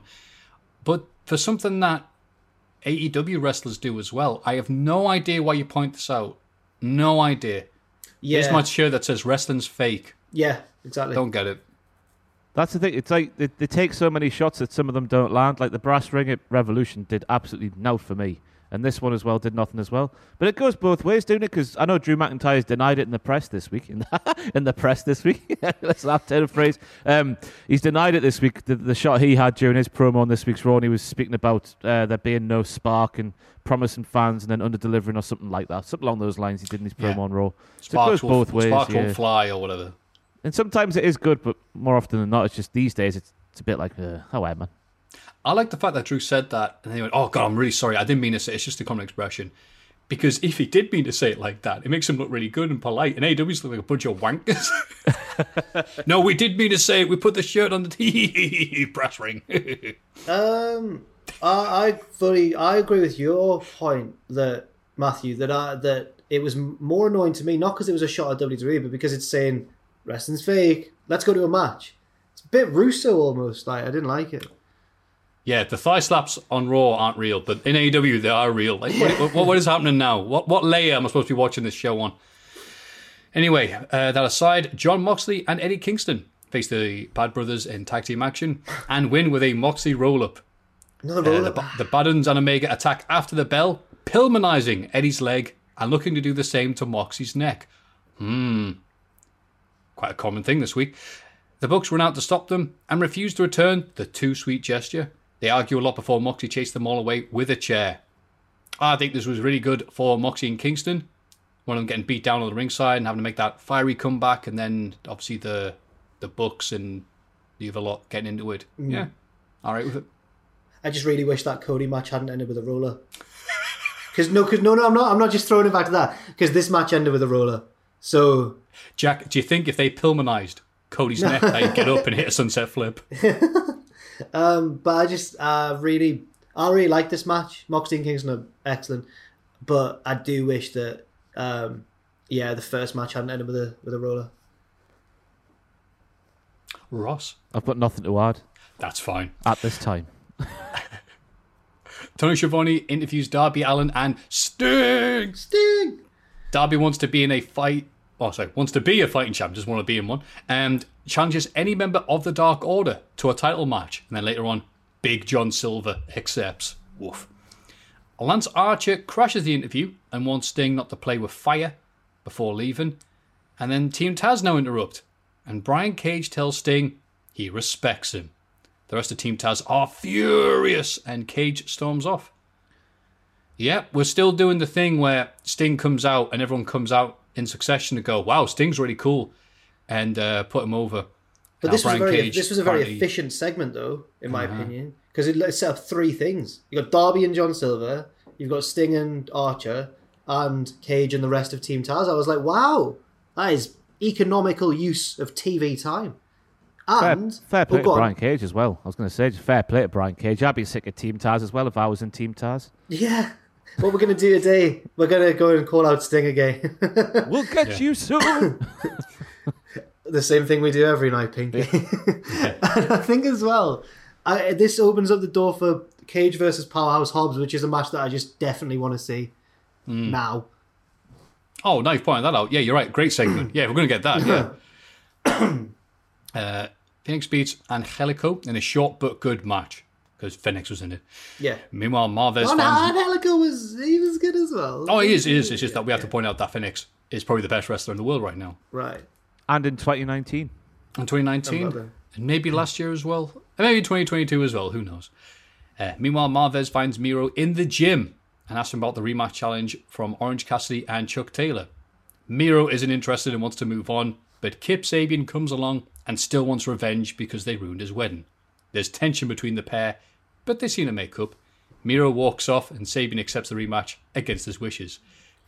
This is the bit where Miro says, I have better things to be doing. And Sabian goes, I haven't. Yeah. I enjoyed that Miro's sort of dropping the gamer stuff now, and it's just like, it looks like this match is going to see Miro get sick of Kip's SHIT and then just go on to better things. Kip's in big trouble. Yeah. Yeah. I did like the line from Miro as well, where he's like, the worst thing you can do for your career is have your wife at ringside. Oh, you know what? I didn't even get that. I didn't either. Lana. So I have to keep up sometimes with these. But I need a Red Bull just to keep up with these. Hey, remember the WWE stinks. Trevor Lee does my finisher bad. Bailey's a bad person. Brass ring. To be fair, that Bobby Lashley stuff was rotten. That was the other news that happened on Saturday. So I'm doing a Twitch. Jim Cornette versus Mitt. Do we need to go into it? No, God. Oh, I think God. it's over now, isn't it? I know. Why was Jim Cornette cutting a promo to an Inside the Ropes article about Miro on Twitter? Listen, that sense he does. because it gets him views, I suppose. He's just doing his Piers Morgan thing, isn't he? Yeah. Yeah, they wrapped it up. It's all fake. They shook hands. Whatever. Anyway, the main event is an unsanctioned even Falls Count Anywhere match between Britt Baker and Thunder Rosa. Rosa wins after a brutal match with much twattery, with both women bleeding by the end, especially Britt. DVDs on the ladders, a weird thingamajig through a table at ringside. I forget what the move was, but it looked like the table gave it nothing. I was surprised at how much they did in this match. I was pleasantly surprised. It's like Awesome Tanaka. Yeah, like they smashed one another. You just don't expect to see all the toys, as some commentators like to say, and all the blood and all that gnarly stuff on weekly TV, do you? No. Yeah. And when some wrestlers just look cool when they bleed, and Britt Baker's 100% one of them. She looks so like she's just such a badass, which is weird because it's not her character. But when she gets all psychotic, it's amazing. I'm a big fan of both. Yeah, this was quite a episode of AEW, even with the twists and turns and new stables. This saved it. This made it memorable. It's made it worth watching. It's nice to see that they're giving the women something other than that one spot before the main event when people are getting a bit bored of the show. Finally, they had them at the main event. And it was a great feud that's been building up for months and months. So, yeah, no issues here. Rebel went through a table. Yeah. Oh, that poor leg of hers. But I did see some people go, I don't like seeing women do death matches or violence and stuff like that. Over, man. I do. It's all right. Don't worry. Yeah, I do as well when they're really good like that. Yeah, when they're good at it, yeah. And that was a weird episode of AEW Dynamite. The aftermath made me cringe a little bit. And I can't go in too hard on him because I still want those Jericho Cruise tickets and the £5 a month and all that. But you see the aftermath with Tony Khan? He's just trying to show that he's a really caring boss. That's all he was doing. Matthew, it's a bit cringy. You know how really rich people like Mark Zuckerberg and that are a bit odd, and they try really hard to convince you that they're human. That's what this was. So so after the match, they're all at ringside and stuff, and Britt's walking around. She seems fine, but obviously she's got like thumbtacks in her back and blood all over her face and everything. She blatantly just wants to get to the back to get sorted out. And Tony keeps like pulling her back and being like, that was so awesome. That was the best thing I've seen. No, wait. That was the best thing I've seen on TV ever. And she's just like, thank you very much. But that was better than Breaking Bad. But her body language is clearly saying, let me get to the back right now. I'm in a lot of pain. And Tony's just like, that was awesome. I'm such a fan. Get in the bin, Tony.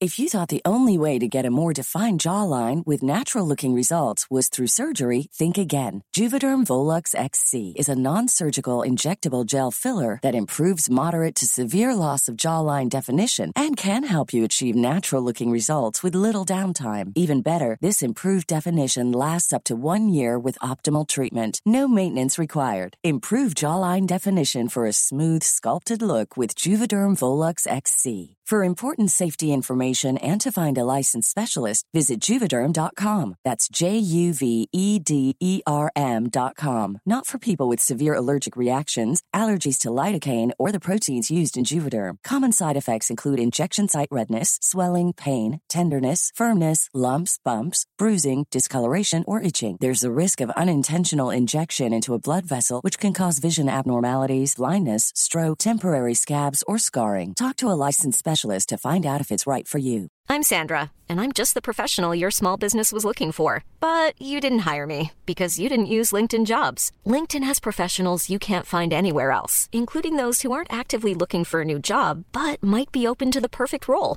like me. In a given month, over 70% of LinkedIn users don't visit other leading job sites. So if you're not looking on LinkedIn, you'll miss out on great candidates like Sandra. Start hiring professionals like a professional. Post your free job on linkedin.com/people today. Hi, I'm Daniel, founder of Pretty Litter. Cats and cat owners deserve better than any old-fashioned litter. That's why I teamed up with scientists and veterinarians to create Pretty Litter. Its innovative crystal formula has superior odor control and weighs up to 80% less than clay litter. Pretty Litter even monitors health by changing colors to help detect early signs of potential illness. It's the world's smartest kitty litter. Go to prettylitter.com and use code ACAST for 20% off your first order and a free cat toy. Terms and conditions apply. See site for details. Yeah, that's nice to go hand in hand with the AEW Dark Elevation thing where it came out and turned into a mole. I'll get you, Kenny Omega. What happened to his face? Yeah, God, these lights are bright, right? You know, I'll come get you. That, you know, it's like Kalisto. But yeah, it's Tony Khan doing those pre-film stuff for Tony being a dick. It's like, ha ha ha ha, Impact smells, lol. Okay, fine with that. But it was like, you ever see the Simpsons where it's behind the laughter? And it's like Homer's doing Rent 2. And they're all like doing a serious, like, yeah, so I have to make the rent. Oh, here's our landlord, Mr. Stingley. Where is the rent? Wait, I don't Just completely hamming it up with different performances. This is what this felt like. Yeah. Kenny Omega. Like, oh no. So people are like, oh no, is he actually making his way into the show some more? And who's going to say no to him? Is that why they've invented Elevation, to distract him? This is your little playground. You can do all this stuff there. We'll book the real one. Yeah. You can't even have him ruining Dark. They have to make a show for him. They hired Big Show to be his baby. Yeah. Look, he respects you. You fell off Cobo Hole that one time. Oh. Because that would be funny if AW's like, oh, it's not like WWE, is it? And then it's like Tony Khan coming out and going, next week, we're going to shift gears. Nonetheless, NXT. Finn Balor and Karrion Kross come face to face at the start of the show. They're interrupted by Lachlan and Birch, who claim that the focus should instead be on Pete Dunne, who could beat them both. Scarlett suggests, yeah, it was basically that. It was an excuse to get them into this segment. Yeah. Scarlett suggests that they defend their tag titles against Finn and Kross later. They agree. Dexter Lumis beats Austin Theory after some mind games, pretending to be his friend before hitting the silence for the win. What? I didn't see this. What does this mean? He abducted him for a while, didn't he? So he's obviously brainwashed Austin Theory. So towards the end of the match, Austin Theory hugged him and then turned it into the silencer. And then, yeah. Austin Theory's been brainwashed, I think, by Dexter Lumis. But then fights him at points as well. It was a bit confusing for me. It didn't make total sense, no. Adam Cole cuts a promo saying he doesn't have anything personal against Kyle O'Reilly. He just didn't need him anymore. Regal comes out and says that Kyle isn't here due to injury. Kyle interrupts on the Tron and says that he's actually not there for Cole. He's actually not there for Cole's own safety. Later, Regal hears news of emergency and rushes outside. Cole and O'Reilly have been arrested, with Cole claiming that O'Reilly tried to run him off the road. Huh? Yeah, it's not the direction I was expecting this to go in. It's that denim jacket sent Kyle down the wrong path, hasn't it? Try to run people off roads and stuff now. Punk rock. Not punk rock. The other one. Metal? Classic rock. Classic rock, yeah. Glam rock. He's now two-tone Scar. Why did their car chase end outside the performance centre? I don't know. It was a bit of a weird one. But Regal was very convincing. He was waiting for him by the bush. Like, can you imagine if there's like CCTV next week and it's just Adam Cole just put his indicator on, just turning up the performance centre car park, and then Kyle comes in at like 10 miles an hour. Whoa! What are you doing? Mendoza and Wilde beat Breezango before Santos Escobar calls out Jordan Devlin. Uh-oh. He arrives and Escobar challenges him for take hour. Devlin cheap shots him and leaves. Jordan Devlin's a handsome man in his own right, okay. But he cannot stand there and say to Santos Escobar, this is what a champion looks like. I'm not having that for a second. You cannot do that, Jordan Devlin, I'm sorry. Not to Santos Escobar. You can do it to me if I was the champion. But not to Santos Escobar. There's levels, isn't there? Escobar is a bloody... Oh my good. He's like Charles Leclerc. He doesn't look anything like Charles What are you going to say, Charlotte Flair there? Looks like Charlotte... No, wait, what did you say? Charles Leclerc, the F1 driver that I thought you said Charlotte Flair incorrectly. No, he doesn't I look swear like to yeah, I thought it's like Charlotte Eclair. Mike, is that a sweet? I'm trying to do a French pronunciation of Charles Leclerc, right? Because he's not English. But if he was English, he'd be called Charles the Clerk. Good to see we're on the same level. Yeah. Dakota Kai beats Zoe Stark. Io Shirai comes out afterwards. Kai tries to get in her face, but she ignores her and gives a contract to Raquel Gonzalez for their title match. She really wants the match, doesn't she? I want the match. Aye. I don't want to be in it. I want to see it. I hope she doesn't lose. That would look a bit silly on her part, wouldn't it? Like, 2 weeks in a row now I've come up to you in 1 week I said I want you, and then the next week I gave you a contract because I want you some more. And then she ends up losing. I hope she doesn't lose. She wants to be fighting champion. Going to lose though, isn't she? Not yet. Not the first time of asking, I don't think. This is the one. Whoa. This is the one. Okay. Been waiting for. Haven't actually been waiting for it. That's just lyrics from Stone Roses, isn't it? Yeah. Yeah. That classic rock band we're talking about. Ciampa beats Marcel Bartel, but Walter, that's right, the Walter, comes out afterwards and beats him down. Slaps the grey right off of Tommaso Ciampa. Bloody hell. And apparently that Imperium are so desperate to get Timothy Thatcher on their side, back to where he belongs, that they've managed to swindle Walter in the country. I thought I've had to hit him with a tranquilizer dart like Mr. T in the A-Team to get him to come to America. But he's there. Just imagine Volder in a safari park, just rampaging around. Volder, want to come to America? 9. All right. Drink this. Okay. Wakes up in the performance center. He's like, I just imagine him Eichner leaning out of a Jeep. Fascist. Right, we've had Police Academy, the A-Team.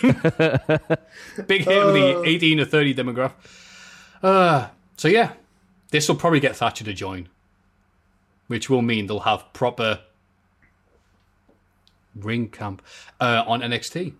I don't think he will join. Oh no, but that'll mean we'll get Thatcher versus Volta. That'd be terrible. I think he'll join later. Maybe he'll. I don't know. Do you think they'll go, we brought Walter? Oh, sure you have. You can't trick me into that. Walter's here! He's just like, really happy to see him. If he does join, they'll kick Eichner out, so it's like the OG. That'd be great. They'll go, we're here! The gang's back together! And then they all slowly turn and stare at him. That would be a shame, because then what would Eichner do? Go back to being the base creator pro wrestler on 2K games, I guess. Yeah? I felt like a twat saying that. That makes me sad. That just made me sad. I tell you what, though. How does Mad Kurt sleep at night? The mean things he says. Tommaso Ciampa is a snow shovel away from being that big old scary man off Home Alone 1, isn't he? It's incredible. LA Knight wins his debut against August Gray. Such a weird sentence. He won then, did he? Yeah, he won. August Gray? No. Eli Drake? What do you mean? Of course he did. It's just weird to think that Eli Drake, of all people, is back and beating Evolve dudes. I thought that Eli Drake was meant to face Bronson Reed. Yeah. But that never happened. Maybe that's to do with... Bronson Reed was trying on clothes. In all too relatable content for us big lads. You get yourself a nice pair of trousers or a nice T-shirt in Primark. Remember Primark, lads? Yeah. Take yourself to the dressing rooms, try it on. Rips all our terrible scenes. Yeah. But luckily, Reginald was in the store next to him, so he just took the stuff he ripped and put it in, then told the one, he ripped them. He ripped them. Lorcan and Birch retained their tag titles after Finn accidentally knocked Scarlett off the apron, causing Cross to batter him. He continues the beatdown afterwards to end the show. I believe one of Lorcan or Birch, I think it's Birch, suffered an injury during this match. Oh, really? Oh. Yeah. And that was NXT, to show where Volta made his triumphant return. How did it end? debut. Wait. How did it end? No, it wasn't NXT. I'm kind of confused now. Was he, when he beat Pete Dunne, was he actually part of NXT? He floats around, didn't he? But he's never actually been like an official part of the roster. He's more NXT UK who just frequents in the yellow one. I feel like something happened at the end of the show, but I don't know. That's a nice word, Ross. Frequents. Oh, right. Is that what you said? What did I say? What do you think? You said it in such a posh way. I thought you said something, a new exciting word. Oh, frequents. Oh, I've heard of that. Hyacinth Bouquet. I frequent with Charles Leclerc. Leclerc. Also, we're getting Volta versus Rampage at the NXT UK Prelude, I think it's called. Yeah, well, obviously I want Rampage to win, Matthew. I'm sorry. Right? What is that? I saw that last night. What's the Prelude? It's not a takeover. Rampage isn't going to win, but if he somehow does, I'll be absolutely buzzing. Imagine. You would love it if he beat him, would you? I would love it. Is it on WrestleMania week? Yeah, when is it? Good question. I've got my computer in front of me. So it's Come on, not a Rampage. It's not a takeover, but it is a takeover. Why is it called the Prelude? The Prelude to what? To April 8th, Thursday. So it's the prelude to the NXT and then the NXT and the WrestleMania. I'll watch that main event all day long. You know what? It'll be the tester that makes sure a bloody Peacock works. Like, we can't have NXT being the thing to make sure. The NXT UK has to be the one. Very good point. Very good point. Imagine the kickoff if Peacock ruins WrestleMania, which it might. But imagine all the bandwidth needed for Volta versus Rampage. All the Americans are going to be messaging us. What's happened at WrestleMania, lads? What did Rampage do? Not on that one. I want Rampage to win, man. Come on. And that was the week of wrestling. I'm not gonna throw your support behind Volta, Matthew. We could do a little. I don't want to ruin your. I don't want to get your hopes. Oh, fair enough. You know, the cold hard truths of reality. It's gonna happen. I know. This podcast is all about escapism. Yes, Rampage is going to win. That's right. Yeah, he can. Who's your Volta? Yeah, of course. Rampage will win. Only one of them was a WCPW original and champion. Yeah, Volta was in there for a hot minute. Yeah, he battered loads of lads when he was in there. But still, it doesn't matter. It's fine. I remember being the one lad cheering for him. Well, yeah. Volta came out, no pop, because the WCPW crowd was very interesting and who they knew exactly. And it's just me going, yay, Volta. Everyone else, yeah, Volta, hi. So I thought I'd brag about something no one cared about because what else are you going to do with a podcast? That was the week of wrestling. Let's have a rummage in our mail bags. Now let's have a little old look in the mailbag. Wagwan. This is lockdown attempt 3,462. I thought that was just you. Oh no, that's how it's actually typed. WHAGWAAARRNNN. I just thought it was the way you were just introducing the segment. Wagwan, everyone. It's time for the. Yes, that's my new thing. Hear me now. Yeah. I used to say Wagwan at the start of videos. I used to get a bit of flack for it. Yeah. Did you? Yeah. Oops. Well, you're not Jamaican, I suppose. Apparently I'm not allowed to use that word. Yeah. According to certain people. Not everybody, I should say. Okay, yeah. I mean, we did that colloquialism game the other week. I'll read. There you go. Yeah, there you go. Owl pet. This is lockdown attempt 3,462 to get onto the podcast. But hey, we try again. He's made it. Or she. Should we skip it? No. I've been a fan of the wrestling since I was about 9 years old, and as a result, for all of my life, I have wished to be a wrestler. I recently got the chance to watch Volta vs. Dragunov for the first time, and the first time in my life, I watched the match, and after about 10 minutes, I was thinking, I'm alright, gonna leave them to it. The hard-hitting and no-punches-pulled nature of that match made me think I wouldn't want to be in there. Obviously, massive respect to those guys for putting such an amazing match, and indeed to anyone who steps foot in the ring for our entertainment. But my question is this. Was there ever a spot, match, or moment that made it clear in your mind that you never want to be a professional wrestler? Another honourable mention that made me shriek at the time was watching Becky give Charlotte the ladder leg drop at Evolution through the announce table. The table didn't break properly, and Becky literally bounces up in the air off Charlotte's body, and you can hear her groaning off camera. Oh. I would love to hear what you guys have to say. Thanks for all the amazing content as usual, and good luck for the 8-day haul over WrestleMania week. it 8 days? It's 4 days of shows. And oh, you know what? I don't want to think about it. Yours truly, Yusuf Faraj. Is it Thank you, Yusuf. Farag? Is it Faraj? Farag. But thank you, Yusuf. Thank you. Very sorry for not knowing how to say anybody's name. Don't worry, I'll have that with everybody alive. But thank you, pal. Yeah, there's been times I've seen like they've had like a Jimmy Hart or a Miz style character in wrestling and thought, I could do that, run away, not doing anything, having my big, huge hench bodyguard do all the work. That's great, that, isn't it? Schoolboy finish, hey. And then, yeah, you see someone getting thrown off a cage. And you go, that doesn't look that hard, that's all right.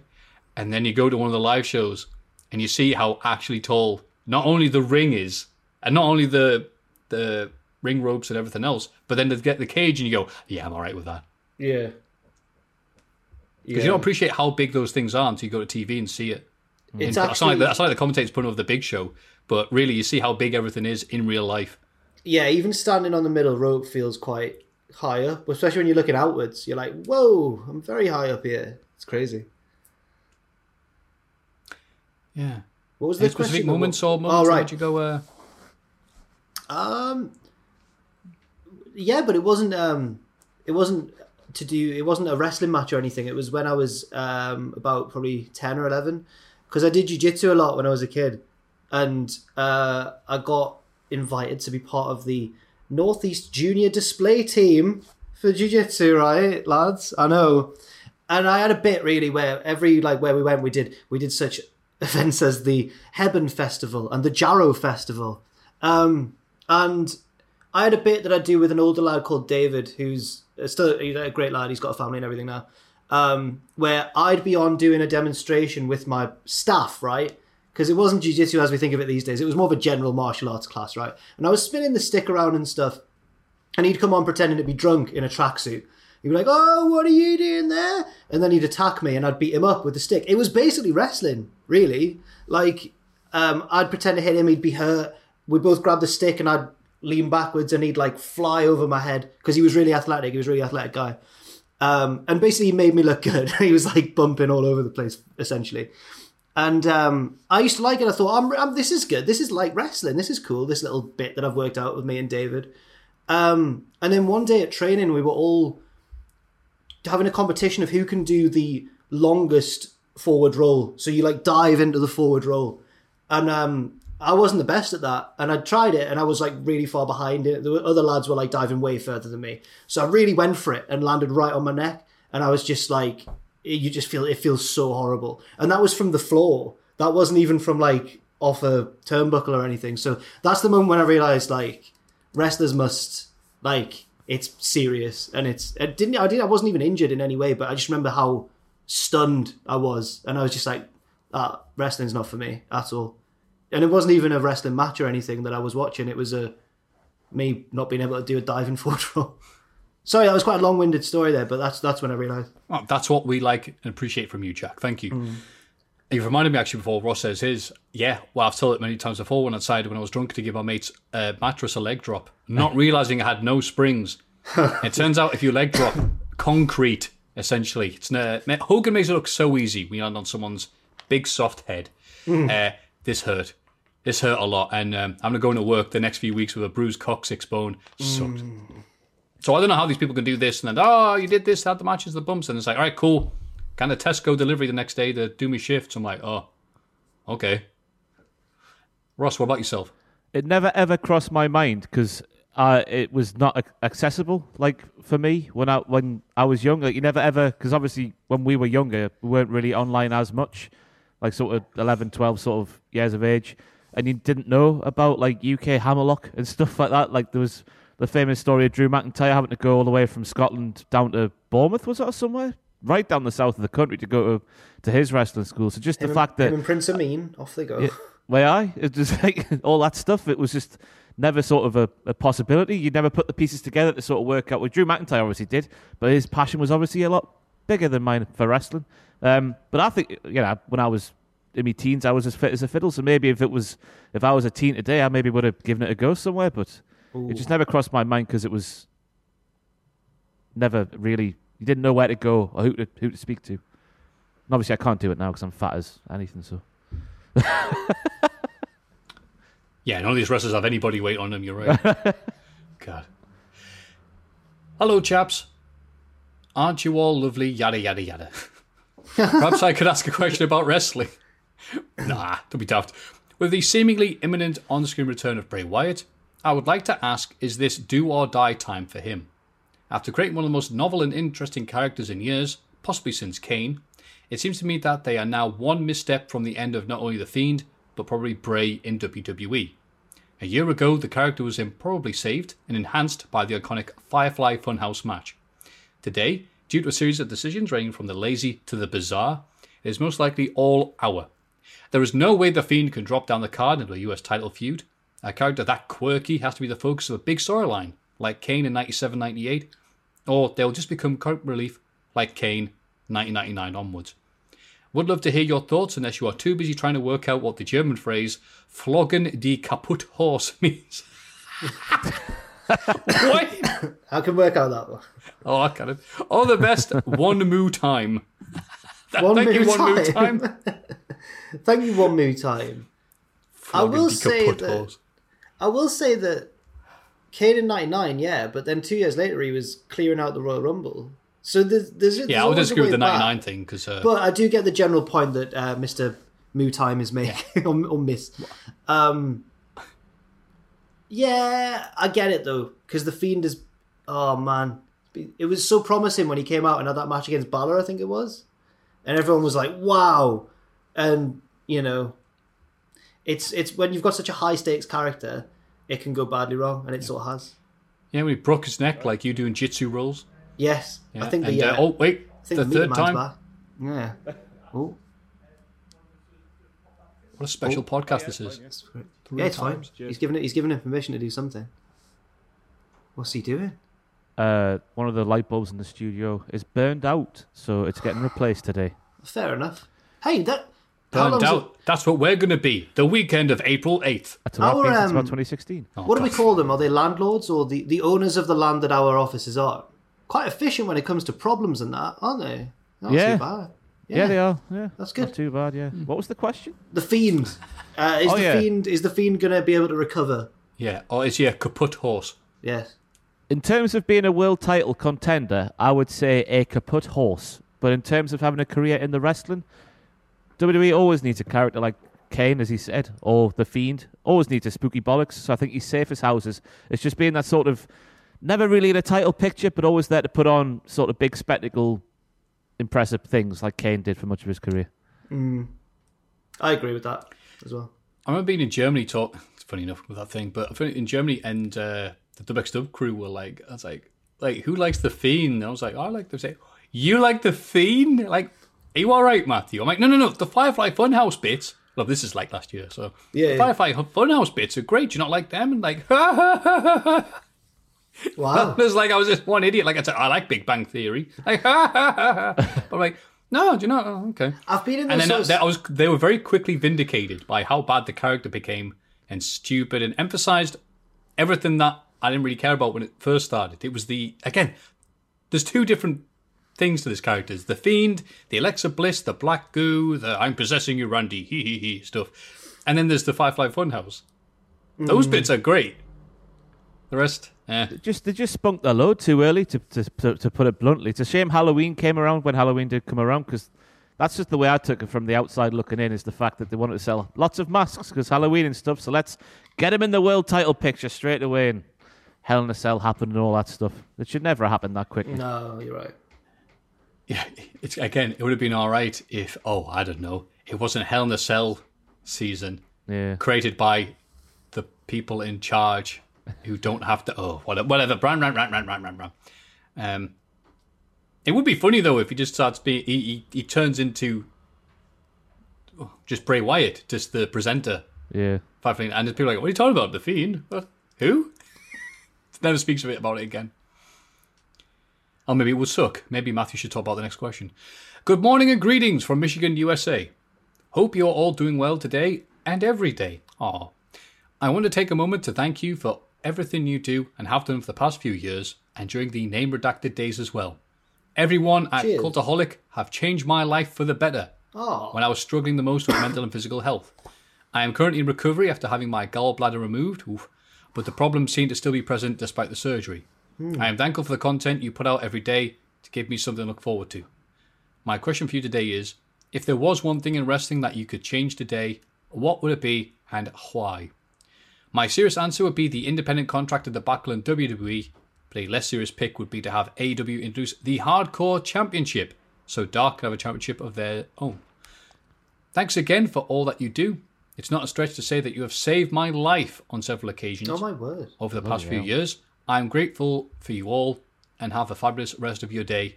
Andrew Smith. Thank you, Andrew. So, sometimes we get questions like that. I'm waiting to see the end. This is only joking, you all suck. Honestly, it's just because it's very... I'm not saying it's a bad thing. It's just very odd sometimes to get such lovely praise even. Get well soon as well, by the way. Yeah. Obviously, yeah. Shout outs to... God, being in hospital during this time. Yeah. I can't think what that'd be like. Yeah. And then you tune on and you go, God, I'm going to be here for another few days, maybe another few weeks. I haven't got Peacock. So, of course, hey, the Cultaholic Wrestling podcast just dropped. I'll listen to that. And it's like, who's George Reynolds? That's the Darlington Stadium. Darlington? Where's that? Anyway, so thank you, Andrew. Thank you very much, Andrew. So he's asking, if you could change one thing in wrestling, what would it be? Serious or hilarious? Seriously, I would just make less of it in terms of the mainstream ones. It's just, I know, obviously, I don't understand TV and how it works at all, but there's obviously something in creating as much content as you possibly can, even when it's bad. So I would just negate all of that logic, and there must be a reason behind it, obviously, because that's why AEW now has so many shows, and the one thing I hope they wouldn't do, but it's happening. Just, trim your rosters down, keep the good ones, get rid of the bad ones, and then put on less content because you can create more killer with less filler. There you go. In the words of Sum 41. I was going to say... Mine would simply be 2 Hour Raw. Yeah. Imagine how much better that show would be if it was like, oh, God, it just flew by, didn't it? Oh, what a great Monday night.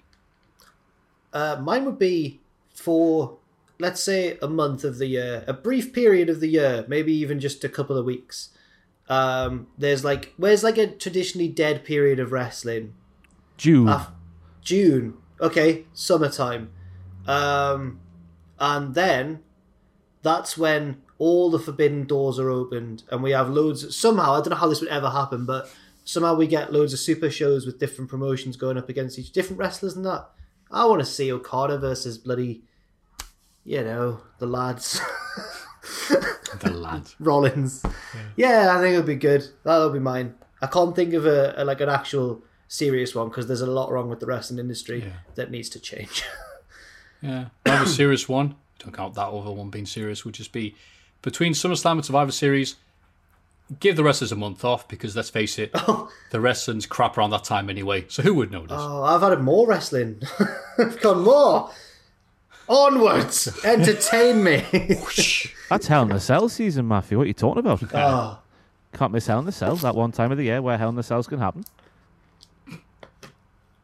And the brand split in Survivor Series. Oh no, just see what the next one is. You cruel get. Hello, Ross, Jack, and Mafu. For weeks, I have seen you try and guess what international phrases and expressions mean. I've been meaning to send some Mexican ones because I think our language is one of the funniest.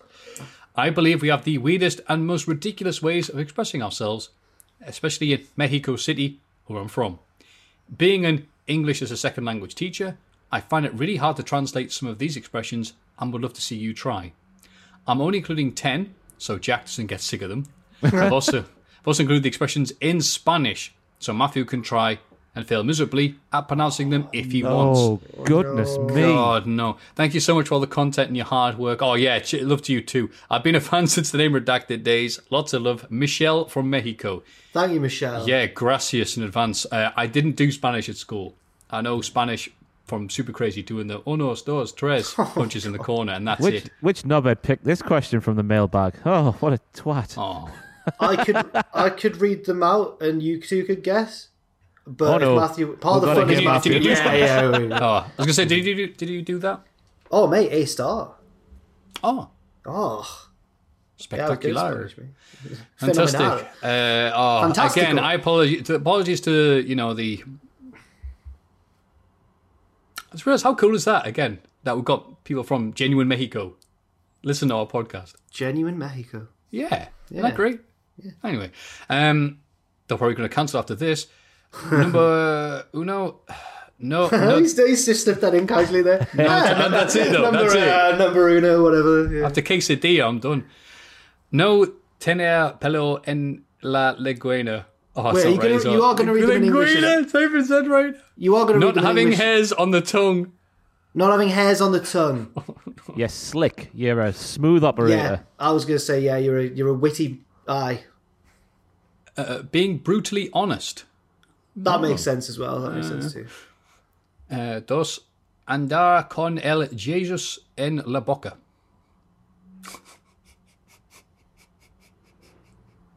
Can we have it in English, please? All right, sorry. Having Jesus in your mouth. Having Jesus in your mouth. I think you guys waiting for me to stop laughing. It's boca mouth, wow. Because bocadillo is a sandwich.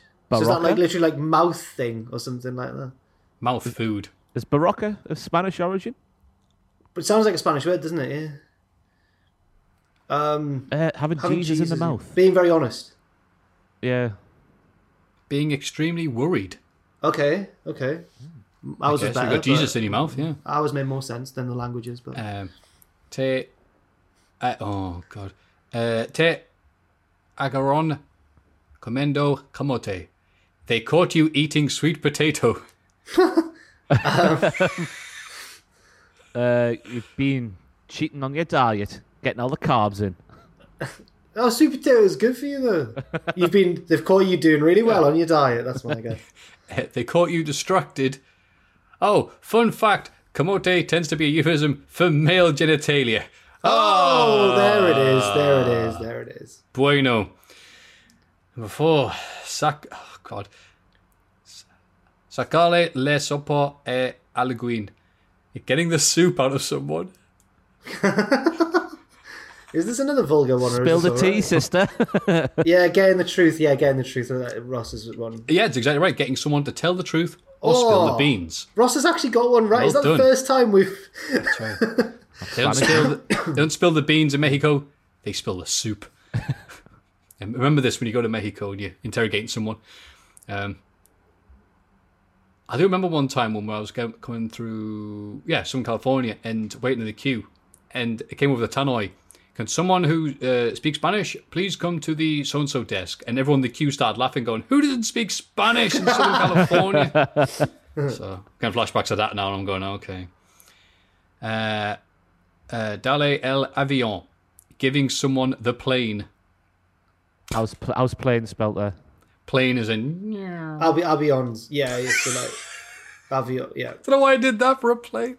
Giving someone the plane is giving them the boot. Get out my house. Oh, I was going to say giving someone the freedom to make their own decision. They can do what they want. You can do what you want. I'm giving you the plane. The world's your oyster. Ignore or not give importance to what someone is saying. Oh, the very opposite. Damn. Oh, God. Number 6 says... Que pedo. Pedo, probably. Still not Still not much better. I know, but I can't not see that and say, Que pedo. What fart? What fart? What fart? Jay, what fart? Load of bollocks. Yeah, what a load of rubbish. You're talking rubbish. Meaning, what's going on? Either as a greeting or to show surprise. Like que pasa? Like that? Que pasa is what's happening. Que pedo. No, that's not a thing. Mexico's so silly. What's he like? Calm down, Mexico.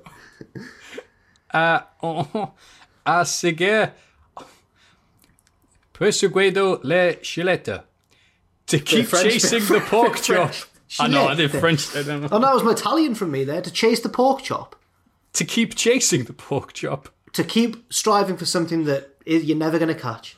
Sticking on the hard drugs. That's their version of chasing the dragon. To chase the pork chop.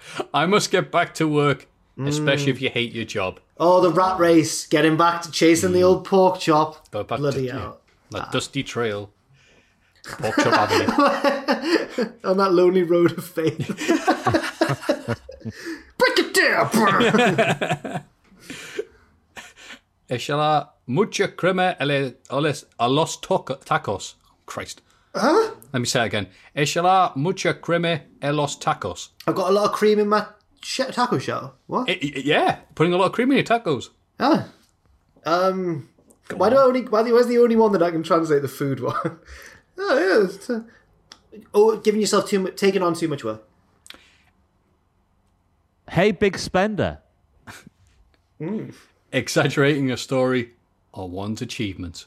Oh, yeah, right. Makes sense. Ando crudo. I'm raw. I am a bit tired, me. Tired, yeah. Not saying from what, but I'm just a bit tired.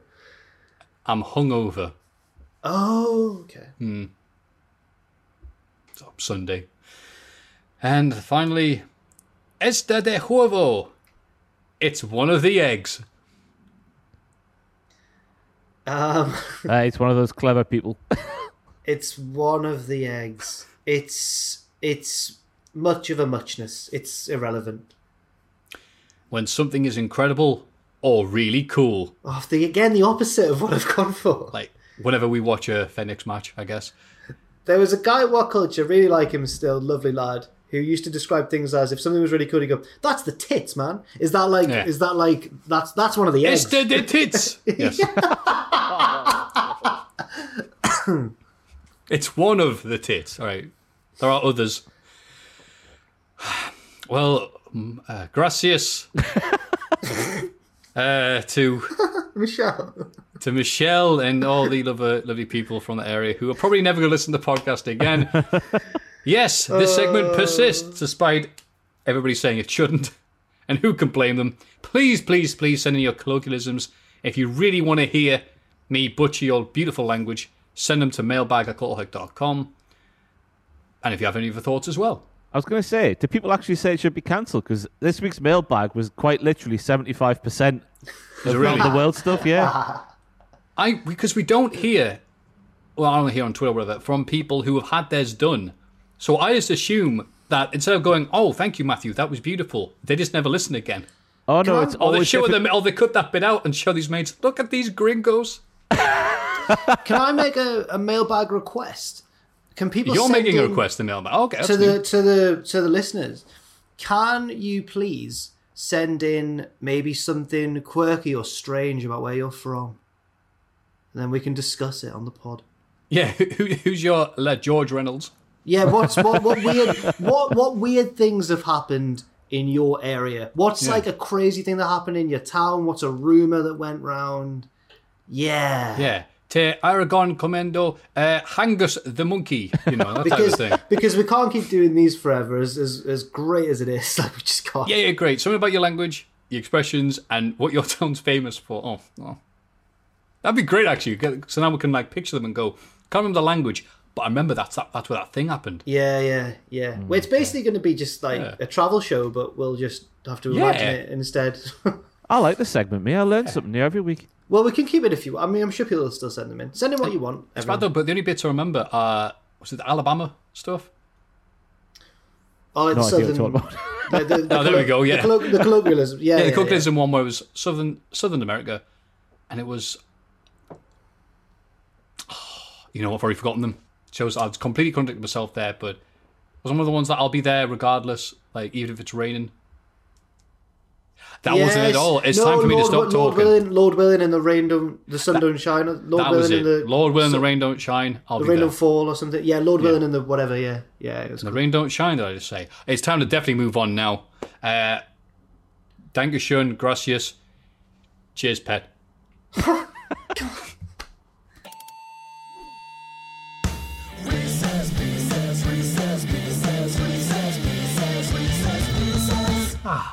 Reese's Pieces. As we said previously, if you're paying attention, and good for you if you were watching the entire bloody podcast, or just skip to the end. skip the end, just make a quick speed run in the podcast, just not listen to them at all. But we mentioned that Benjamin Cox had done a Cultaholic podcast playlist. And it's almost every song or artist nominated or inducted into the Hall of Fame on Cultaholic's Weekly Wrestling Podcast. And it says available every Friday on YouTube and Spotify. Oh, thank you, pal. So it's working this in. So for Reese's Pieces, we're going to do them 3 at a time. We have to go around and pick which one we prefer. No, we can't do them 3 at a time. Because there's 37 and that's not a multiple of 3. So we can do them 2 at a time and then throw in an extra one at some point. Okay. When we get to the final one, we'll make up one. Or we can just make do 3 at the end. Make just out of 3 at the end, yeah. Yeah. So we get to 34. Oh, hang on. We'll sort it out. Just do 2s and then we'll see what happens at the end. Okay, 2s it is. 2 2s now. Cheers. The way it goes, fastest thought first. So Ross obviously going first because he's running on diesel power. Sorry, when you say 2 2s there, Owen doesn't know who Lethal Bizzle is. Get out. I know. Lethal Bizzle is known in the Wirral. I'm not having that. He's Owen's not from the Wirral, he's from Liverpool. Is he not? I thought he was from the Wirral. No, Jack Atkins, the writer from I've got me wolves mixed up there. Owen's not a wool, Owen's a real Scouser. They all look the same, don't they, Ross? He doesn't know who... they've all got afros and say calm down. Too busy buying houses, etc. All these other 90s stereotypes. But yeah, he doesn't know who Lethal Bizzle is, which I was disgusted by. What does he listen to? Do you know? What's he playing when he's having a shower? At the minute, he's listening to a bit of synthwave. Oh, okay. But he also recently got into the Beatles. I was like, what? You're from Liverpool. But then he is like 12 years old, so come on. Have you heard of the Beatles? Anyway, sorry. My Way by Limp Bizkit, or Not Enough for Me, Michelle McCool's theme by Jim Johnston. My Way. Yeah. Why was Not Enough for Me brought up? I can't remember. It sounds like a Ross nomination. No idea. Enough for me. No, that's definitely you. It's a big song though. There's Ross who did it. Ross nominated. My Way is a song that happens at Rise, usually around WrestleMania period because DJ Ash loves it. But we'll put it on, and everybody, including myself, would be like, "Oh, let's do the promo, like the music video package." You try and get someone, like, "You be The Rock, I'll be Austin." And it's just standing off. We've got sort of just one. Anyway, I can't do this just here, can I? No. 21st of June. Should we try and do something where we each do a bit and we just send it to the editor? No, I've got loads of work on for the next month. Say Ross says this isn't about Deborah. It cuts to me going, no, you put Deborah at home, and I'll just go off screen. That might be a series, and that just us parodying famous wrestling things. Yeah. Ooh. Oh. Jack, I need to beat you. You just don't understand. I just need to beat you. Just lay off, all right? I'm trying. Me, you, Darlow Stadium. 2,000 fans, maybe. Anyway, Wild and Young by American Bang. Oh my God, no. Or Thorn in Your Eye. Thorn in Your Eye all day long. Wild and Young by American Bang.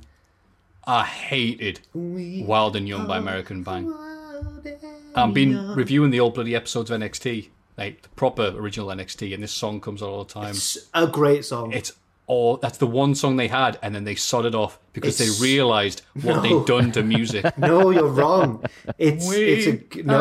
No longer a thing. No, it's a great song. It's so optimistic. You see Daniel Bryan there, young Daniel Bryan, ready to go.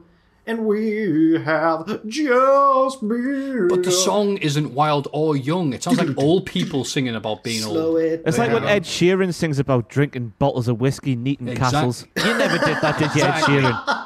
Tosser. He's not a tosser. He's a lovely man, a very talented one of that. But you never drank in castles, did you? Yeah. I am hanging out my ass. I'm voting for Wild and Young. Oh, well, that'd be... Yeah. Anyway, I'm going with Thorn in Your Eye because that's a song you can sing at Rise and no one knows you don't know the lyrics. Ended up to the top, and the tone of beat, and I grow my eye to the tone of beat. Walk, hey.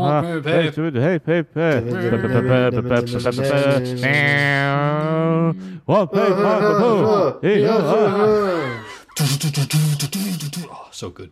What the electrician must be thinking here. Oh, is he in the room? He's just there doing work.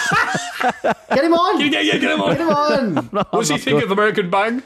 Distance, lads, distance. Yeah, of course, that's very Can you turn the camera around? I mean, he's in the studio, so you can't actually see him. Oh, right, fair enough. Is he recording? The Beautiful People by Marilyn Manson, or Three Lions by Baddiel Skinner. Oh, Three Lions. Three Lions. Near chance. So all you need to say is that and say the name of the song. I've already got it playing in my head. So, Welcome to the Isle of Wight. He's on Spotify. Derek Sandy. Or Like a Prayer by Madonna. It's like a prayer, isn't it? Like a Prayer's a big tune, yeah. Especially in Glasgow. Especially the Grado version. I quite enjoyed the Grado version. The little tweak they did. The Gradoberg thing. It's very like the absolute pinnacle of ICW. Yes. Life is... It's the way... Oh, yeah. It's so good. Be Faithful by Fat Man Scoop and the Crooklyn Clan. Or My Sacrifice by Creed. By the way... I was going to say, wait a minute. Yeah, there's that lad on Twitter Take the floor, Matthew. who no! Ross said, don't worry, he'll sing. Let me scroll down my Twitter feed. He's it's all missing pictures the of podcast. Loki. He's missing the podcast this week or something? No, I was going to do him a video and just DM him it. But yeah, I can't find him wasting time on the podcast. I'll DM you it. And then you can respond by blocking me. So I've already sung my bloody... but yeah, it is, of course, My Sacrifice by Creed. Which one of those songs that started off where I didn't really think much of it, and then got overplayed and became a joke. Like, they played it for everybody. I remember when WrestleCrap did their parody of it, because it was so frequent on Raw that... They did one with like Kamala Bull and a strike on Raw, slow motion, stuff like that. Was amazing. And but now it's come full circle. And if this ever came on, I'd be like, "Yeah, hello, my friend, we meet again." Oh. It sounds like a Team America song. It's so. It really does. It's so like American. Yeah. When I Come Around, Green Day. Oh, okay. Or Island in the Sun by Weezer. Oh, what a clash! Oh, it's so 90s. First one for me. Yeah, it's first one for me as well. But I respect Weezer, great band at the time. I'll say When I Come Around, because as a Green Day to a certain point were fun, they're good to listen to, and then just round about American Idiot or International Super Hits, I stopped getting them. Matthew, just sorry, the slander is outrageous. Sorry. I used to resent Metro Radio in about 2004 when every third song was Wake Me Up When September Ends. Yeah. Well, it's a beautiful song, so... Oh, not when it's played every third song, though, on Metro Radio. Tony Horn in the morning. No. How am I, Tony? What you doing with your life, son? I do agree with Matthew that early Green Day, when they were like more punk and less like big rock opera, was better. But you can't slag off International Super Hits, Matthew. That was the greatest hits. A basket case on it. So that's what I'll put a line. Oh, that was the end of after that. That was Rock Austin WrestleMania 17. Just one. Yeah. Best of. Yeah. Teenage Life, the radio edit. By Daz Sampson. Oh, good God. What You Looking At by Uncle Cracker. What you looking at, innit? No, it's Daz Sampson for me, unfortunately. Yo, you're dealing with the X Factor. I got everything I ever wanted. That's what that song's called? Yeah. I think it might have been the second, because I think it was me who put it in the second X Factor theme that they used at WrestleMania 17. That was a bit like more heavier and less words and less Uncle Cracker. No, I'll go for Daz still. Wait, WrestleMania 17? When X Factor? on the pre-show, weren't they? Oh, right. On the kickoff with Charlie, that's right. Oh, bless them. What you looking at? Everyone goes, not you. Just Like a Pill by Pink. Oh, tune. Don't remember that. Come on. Oh, Skater Boy by Avril Lavigne. Oh, that is a clash of the Titans there. I'll go Just Like a Pill, me. I'll go Just Like a Pill as well, but it's a very close one. Yeah, sorry, Avril. I'll go Just Like a Pill. Even though I am rather entertained by the conspiracy theory that Avril Lavigne died and she's been replaced by Brian Lee, the fake Avril Lavigne. And then she'll come back and they'll both... They'll merge, become Super Avril. Why have you had to go make things so complicated, Matthew? Oh, you... The Crystal Maze theme. I'm with you, Matthew. Thank you, Ross. Unless that's a Avril Lavigne song. Which It is, yeah. Oh, is it? Hey, Yeah. the note she hits 3/4 of the way through that song is spine tingling. Hey, Spine you tingling. two. Stop No. it. Move on, please. The Crystal Maze theme. Oh, What's My Age Again by Blink-182. How's the Crystal Maze theme go? again? No, that's the X-Men. That's X-Men theme. Dun, dun, dun, dun. Yes. Dun, dun, dun, dun, Dun. dun, dun, Dun, dun, dun, dun, dun, dun, dun. Dun, dun, dun, dun. Not played a significant part of my life as Crystal Maze, so I'll go with the latter. That was like the intros round on Nevermind the Buzzcocks, that. Yeah. But with a zoom lag, it's made it a bit difficult. Yeah, that probably wouldn't. Sounded good to us. I'll go for What's My Age Again. One of the many songs covered by American Rachel, the best band in rural Lincolnshire, Badgerfest. Badgerfest coming back, lads. You could stop referencing all this local stuff no one cares about, Jack. It's my band. How dare you? No, Blink. What's My Age Again? Crystal Maze theme. Love it. Love the Crystal Maze. Love the original. Still haven't seen any of the new stuff, though. Have you seen any of that? No, with Richard Ayoade? Yeah. No, I've not seen it. Yeah. Oh, well. Oh, Kiss from a Rose by Seal. Or Get Got by Death Grips. Oh, that would have been me. Oh, that was my attempt at being funny, wasn't it? Yeah, because I went to see the BTS film with my mates. So I said it was a great film, so that's why I'm nominating Death Grips this week.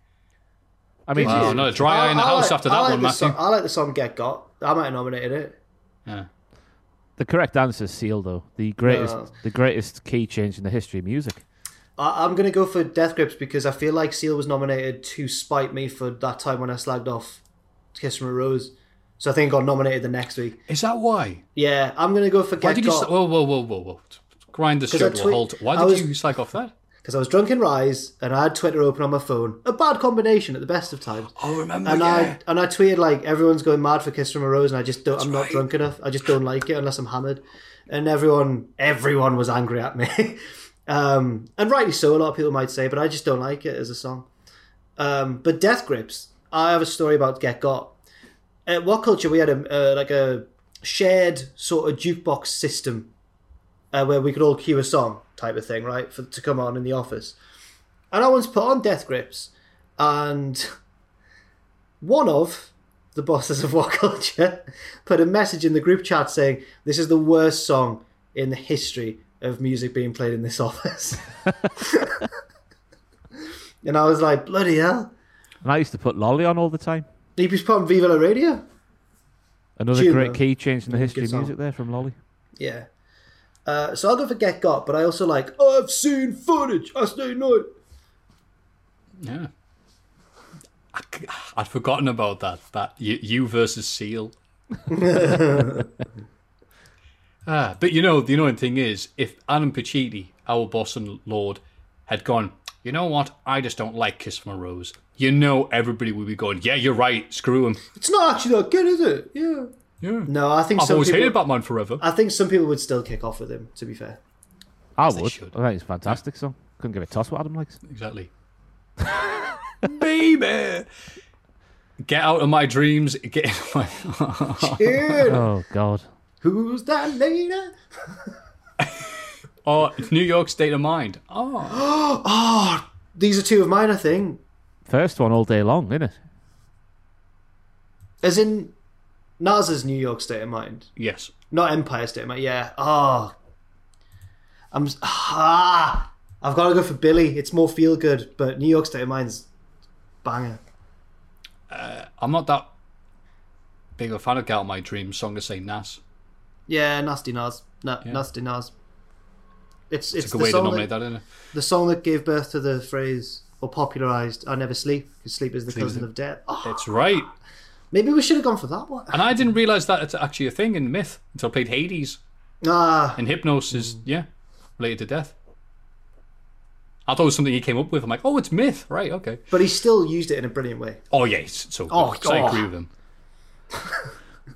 Anyway, we can all relate to Nas's upbringing. we can all relate to sleep being death. Ugh. We can all relate to being brought up in Queens. One more sleep closer to death, if we're lucky. Oh, Santa by Mariah Carey or Stacey's Mom, Fountains of Wayne. Stacey's Mom all day long. Good Stacey's Mom. God. Yeah, Oh, Stacey. Santa isn't the good... This is the second one, isn't it? She's trying to do two Christmas songs, didn't she? I nominated How greedy is that? I nominated for a joke because I was watching Pixie Lott's Christmas Countdown. I remember. And she got number 1 and went, "It's that Mariah Carey classic, Oh Santa." And I was like, that's got to be a rib from Pixie Lott there. Yeah. Stacey's mom, because she's got it going on. Mm-hmm. I'm Still Standing by Elton John. Ooh. No. I'm Dill Dandon. I'm Dill Dandon. Or September, Earth, Wind and Fire. Oh my Come on. Me, it's the second one. September. Yeah. There's only one universal truth around the world, despite the differences of colloquialisms, languages and differences, and that is Earth, Wind and Fire are awesome. So no matter how old you are, you need to, if you haven't already, search out the kids MGMT with September put together. Masha. Music Nirvana. No, they did like Smells Like Teen Spirit. Yeah. Jack, if you had tweeted out, I think Earth, Wind and Fire are crap or whatever, everyone would have stopped what you were doing. DJs went, whoop. I wouldn't dare. Yeah, no. Hey, bounces. Yeah, there's a guy here. He's got a rock hat on, and yeah, he's wearing a Cultaholic shirt. It's not a rock hat, Matthew. And I went, "Oh, Jack, yeah, we know him." It's the Chicago Bulls. Oh, is it not actually The Rock? No, you've said it before. Can you go close to the camera? Yeah, you're right. Barcelona by Freddie Mercury. Oh, Joe Taxi. I don't think I was there when that went in. Me neither. Barcelona. As in, yeah. Oh, strange. He just left without saying bye. The electrician. Yeah. He's a big Death Grips fan. So yeah, Barcelona or Joe Taxi by Vanessa Paradis. Barcelona, because I've never heard the other one. Joe Taxi. Why was Joe Taxi in? Because my girlfriend tried to annoy me with it because she likes it, but then I liked it so much that I now annoy her whenever I put it on. She's now sick of it. I have outlasted her in the war of attrition that is Joe Taxi. That's awesome. Yeah. Barcelona, because that was on the 3-disc Queen best of, I think. That I had as a kid. Anyway, Piano Man by Billy Joel. Oh yes. Or Flowers in the Window by Travis. This is a Pachiti one. First one, isn't it? Yes, Piano Man, better song. Yeah, Piano Man, this is by Pachiti. Fill Me In by Craig David. Or It's My Life by Bon Jovi. It's My Life by Bon Jovi all day long. When a few years ago I'd have gone for It's My Life, but nowadays I've heard it too many times, I think, because I lived with a lad who was his ringtone. Very intense ringtone. So if you got to call it, it'd just be like, it's... Did you ever meet James Ross, who I used to live with? Don't think so, no. He was an odd fella, but lovely guy. But I'll go for Craig David. I'll pick Craig David because It's My Life by Bon Jovi. I get annoyed when it comes on the club because it means, that's the one Bon Jovi. We're not going to get Living on a Prayer, which is way better. No, I would say It's My Life's his best song. No. Oh, yes. Come on. I like. It's a very basic song. It's like, it's not, there's nothing. It's another great key change as well in the history of music. Living on a Prayer as well. Yeah, I was going to say, all of Bon Jovi's. It's My Life does it for me. Well, I like Wanted Dead or Alive. That's another big one. Oh, okay, yeah. There we go. Wanted. On a steel horse I ride. So good. It's almost like My Sacrifice levels of like... And if you've got proper mates, that one of you go, Wanted, and then you like, Wanted. Yeah.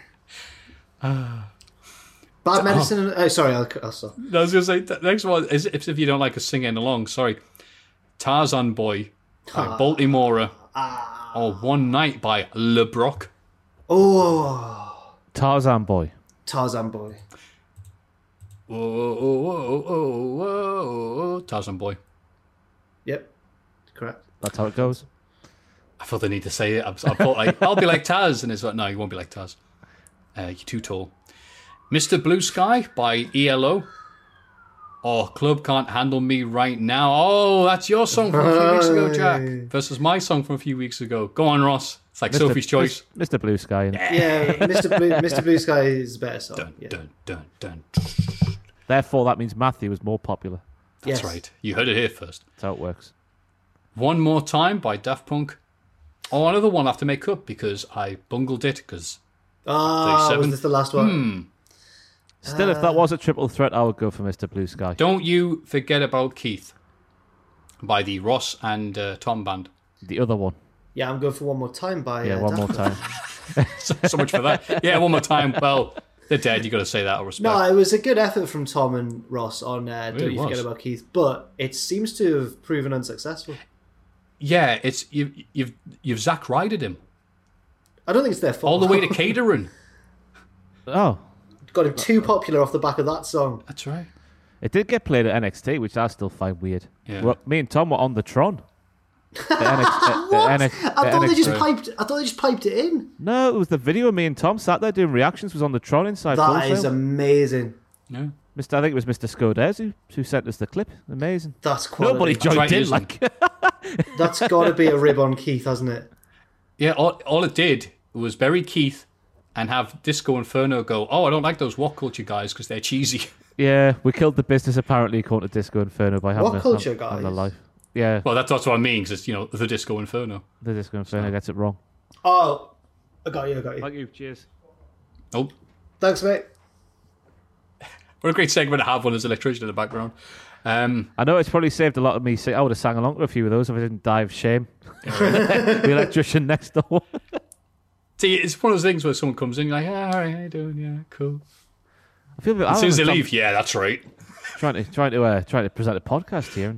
And, Lads, I'm desperate for a wee. I was going to say, I'm glad that you've told me that, because that's the end of the Reese's Pieces for this thing. Thank you very much, Benjamin Cox. If you have any to send, you can, by God, by going to mailbag@cultaholic.com as Jack goes for a piss. It's Cultaholics. Big question. What a lovely podcast. And it's just still a little bit more to go with the big Paul White. Can't do the Big Show thing now. Okay. The Paul White question. Paul. It's the Paul. It's an appalling question this week. It is. What is going to be the best thing about Fastlane this Sunday? In brackets, oh my God, is Fastlane this Sunday? Are you joking? Let me check. Oh, he's right. Fastlane is this Sunday. Has one of you got the card ready, or should I? I certainly do, because I'm prepared. Sorry, absolutely. The tag team match for the WWE Women's Tag Team title. That makes sense, doesn't it? Nia Jax and Shayna Baszler with Reginald versus Sasha Banks and Bianca Belair with Reginald. No, that's not gonna be the best match of the night. Not because I don't respect the talents of the women involved, but because Reginald's going to dominate. Alexa Bliss versus Randy Orton in an intergender match. I'm sure it'll be catch as catch can all the way there. Big E versus Apollo Crews. The singles match where Apollo Crews will probably win the IC title. I mean, will make sense. Drew McIntyre versus Sheamus. Currently says singles match here, but I'm pretty sure they wanted a last man standing match on Raw. Yeah, didn't they? Yeah. Is Wow. this Wikipedia? You know it's bad if no one's updating the Wikipedia page. Yeah. Oof. And Roman Reigns versus Daniel Bryan. Singles match for the Universal title. The winner of the match between Edge and Jey Uso, which should be happening tonight, will be the special guest enforcer. Ooh. So, yeah, we can get with the women's title tag team thing. Bliss, Randy. Oh, I'm sure there'll be lots of stuff to talk about there. I'd And love obviously there's a if they pictures just. video. I'd love if they just wrestled a straight match. Would be funny, like. It'd be great. But that leaves the other three. Ross, you're the professional. What are you looking forward to? The professional what, Matthew? The professional. Thank you. Much appreciated. I'll go for Drew versus Bryan. Simply because I don't know how much further Drew McIntyre and Sheamus could take it after the Sorry, couple of to matches. interrupt. You said Drew versus Bryan. Roman versus Bryan. Yeah. So you go for Roman versus Bryan. My official answer is Roman Reigns versus Daniel Bryan. Because I do not know how much further Drew McIntyre and Sheamus can take their meat slapping after all of the meat slapping they've done on Monday Night Raw. But who knows? Yeah. If two lads could slap meat harder, it's those two lads. So I'll shut up now. They've slapped a lot of meat though so far. Yeah. I think it's a. Are there any other expressions we could use? Oh, that meat they've slapped, lads. Collided cartilage. I think that's a good answer because I was mine was slightly different, but I was thinking along the same lines. Didn't we recently see a last man standing match? Was it Owens and Roman, maybe? Was that a while ago? They did every stipulation, so probably, yeah. Yeah, they did the Rumble with the handcuff spot. Yes, they did. And I just feel like I'm not in the mood. You've got to be kind of in the mood for a last man standing match, I feel. And I'm not really in the mood for it, which is a shame. Yeah. Because Drew and Sheamus, I'm sure, will have a good match. But I think also that my answer is Roman and Bryan. Especially... It's the busiest episode of Cultaholic. I'll see if Owens... It's too busy listening to Abbey Lane. UPS. There's a UPS van outside. Thanks, Jack. Yeah, it's all right. Just giving you an update. He said, "Do you deliver?" And they go, "No, we do steak, we do lamb, chicken and fish." Yeah. Hey. Oh God. What's black and white and eats like a horse? Dunno. Zebra.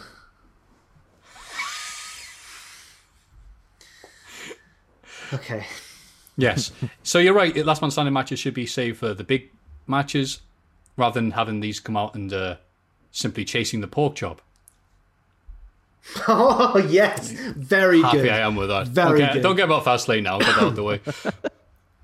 Yeah, should be good, but it's almost there's more hype for McIntyre versus Sheamus than there is Lashley versus Drew. Yeah, I mean, I think it's because we all predicted Lashley versus Drew anyway? I think we did. They just had a really weird, crap way of going about getting it hyped up and excited for WrestleMania, instead of shooting their load at Elimination Chamber, doing all the storylines in the next week on Raw. That is true. But what if Sheamus beats Drew here, and you do the Owen Hart, Bret Hart thing at WrestleMania 10? Going, hang on, I beat you. He goes, yeah, it doesn't matter, but the match is already booked for Mania, so I'm still taking on. That's what we have for the few weeks building up to Mania. I'm just banking on Drew McIntyre getting a definitive win, which is a shame for Sheamus, but I can see them making the other one a triple threat rather than the WWE title. I'm going to run for 2 seconds, see if that parcel was for me, by the way. Sorry, no worries, mate. Sorry, carry on. Oh my God, we could do an unboxing on the channel. Oh. Give us a haul, Jack. Oh. I've been looking at a lot of YouTube trends recently, Matthew, so we can try and nix them and do them with a wrestling spin on the channel. Great. Yeah. I did my assumptions video the other day, where I answered the most... What was it? Well, Adam put the title as biggest to most, first of all. Biggest most? Or most biggest or something like that. It's the biggest assumptions that people have about Cultaholic. Oh, it went down well. Okay. Disappointing hit count, but it went down well. It wasn't even for our flat, it was for upstairs. Oh. Have you got the box? No. Open it. Open that post. Illegally, on camera. Exactly. No one's watching. I watched Ross's assumptions video and really enjoyed it, but I skipped a little bit ahead and caught the end of him saying, yeah, we don't really argue, but me and Jack did once in Las Vegas. And I was like, well, you and Sam argued in Vegas as well. And then I rewound a few seconds and he went, me and Sam argued in Vegas and me and Jack argued in Vegas. I was like, oh, then totally fair enough. I felt like such a tit because I was like, why is he saying that about me? And then Matthew was there when we argued, wasn't he? I caught the aftermath of it. Me and Matthew argued in Vegas. Did we and you argue? I felt like, no, you came. It's what the was only happening time. was It's the only time you've ever been nasty to me. So what happened was, I'd already argued with Ross. Ross had already argued with Sam. It was all kicking off. This is not going to answer the big question this week. And then I came down to get away from them. I was like, right, and I ordered some food. Came down to the hotel lobby. You were also there, having also ordered food, but you've been waiting for like an hour and a half or something. Yeah, it cancelled. And mine it cancelled 10 minutes on, but it took an hour and a half to notify me. So I was hangry. By the way. Just mine took like 20 minutes and like was there, which didn't improve Matthew's mood. Yeah, not a good idea, but go on. And then I went to him, by the way, this was a bad time to say it as well. By the way, are you still good to meet up at 8 a.m. to do that wedding between Ross and Sam? And you went, you just were like... No one had asked us. I'm starving. No one had asked Matthew if he was good to do it. And then I was like, oh no. And he didn't just shoot the messenger, he decapitated me. I was like, oh my God. I hope I said something like, look, I don't mind doing it, but can you give me a bit more advance? Because what time was it then? Like 11 p.m? It was like late at night, yeah. So. Oh yeah, tomorrow morning. I'm like... You good for 7:30, mate? Bright and early. Come on. What? While eating my food that's already been delivered. Yeah. I'm there wasting away emancipated. That's the one word. Emaciated. Uh-huh. But but then you were like, oh, I'm loving this trip. It's my favourite trip I've ever done.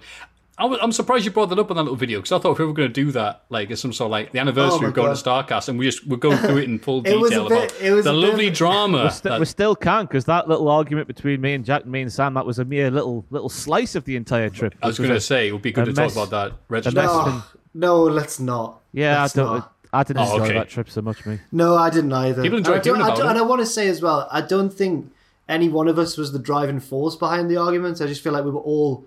Tempers were frayed and knackered. And right. Yeah. We all, none of us had hairs in our tongue. I felt like such a spoiled brat when I came back as well, because I was like, I've just been in Las Vegas for my job and watched wrestling. Yeah. Like it's really cool, and I just thought I tried to change my outlook after that about going to shows and stuff, because like it just was a stupid situation to get annoyed about, but we all did. We were very busy, of course, as well, but I wish that I could go back and enjoy it a little bit more. I did go to a rubbish, weird indie wrestling show and get very drunk one night, though. That was very fun. That was a lot of fun. Was that the one with the D's Nuts guy? Yes, that was the one with the D's Nuts guy. Joey Janela opened the show with a promo and said, "Don't tell Tony Khan I'm here, lol." And then he was like, "Look who I've got in the crowd. He's a special guest."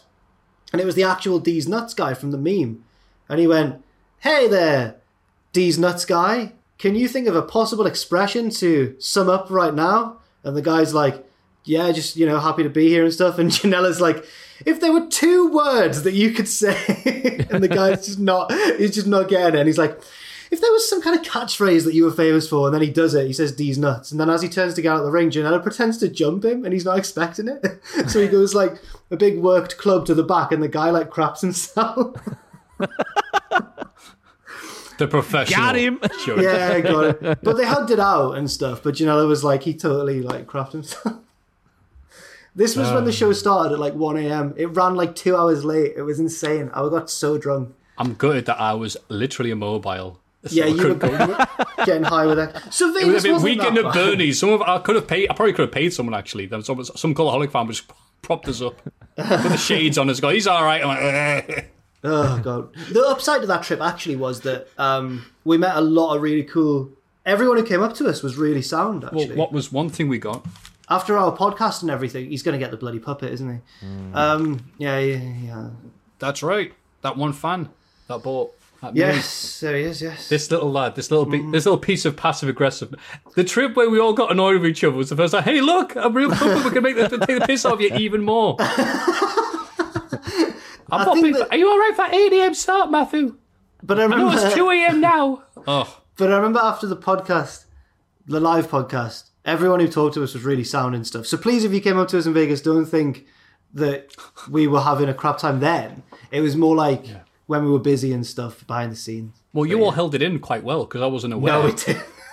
Because one last thing, we'll move on. By this point, we'd made up. The argument happened before that. It was straight after Double or Nothing was the crescendo of the argument. When was yours as a reminder, Sam's? Was that the day after? The morning after, yeah. Morning after, right. Okay, So it was only a short window. Retrospective. But again, one little thing, I, being the bloody idiot that he is, managed to get a room which had 2 beds separate to each other, a lovely space, all room. What? You all got a big bedroom, right? The 3 of you. No, we didn't have a big bedroom. The room was a fair size, but in terms of bed space, maybe not. There was the incorrect number of beds, Conrad.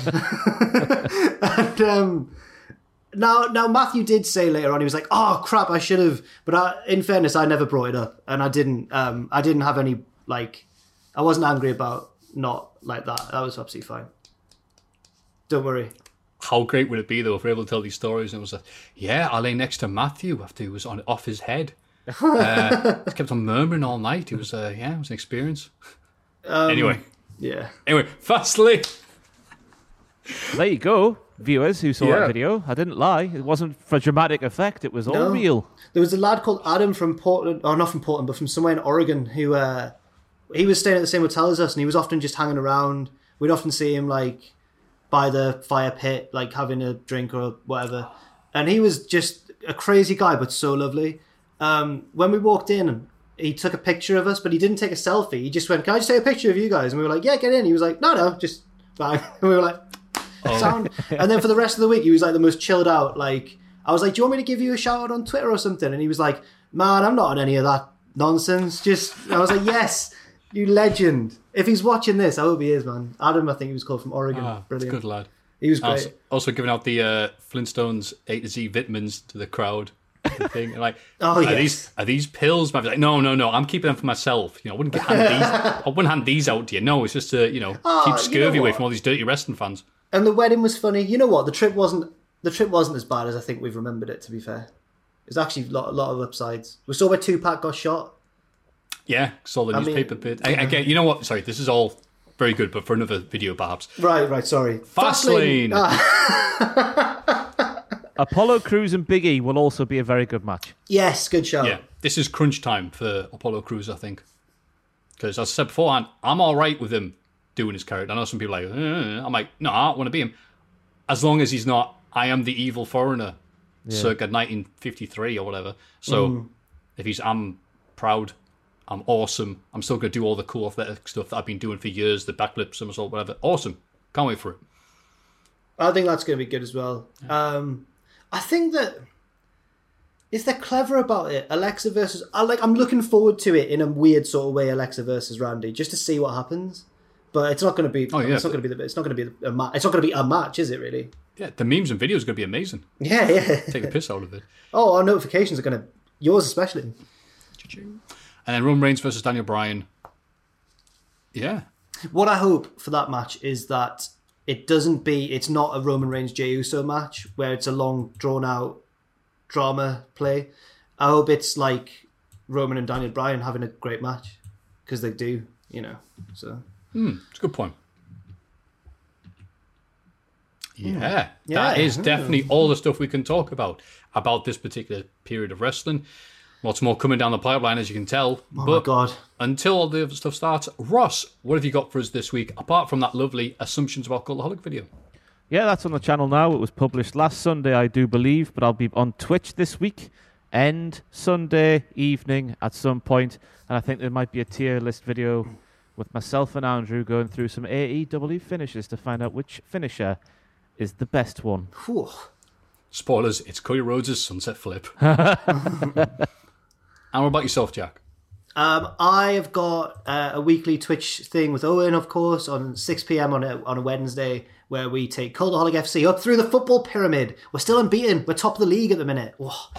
And also check out the latest in my new series, the Greatest Of series, which is up now on the channel, and it's why are FTR one of the greatest tag teams of all time? Even though they're still, modern and active and everything, I think they're one of the greatest ever. And I've explained why.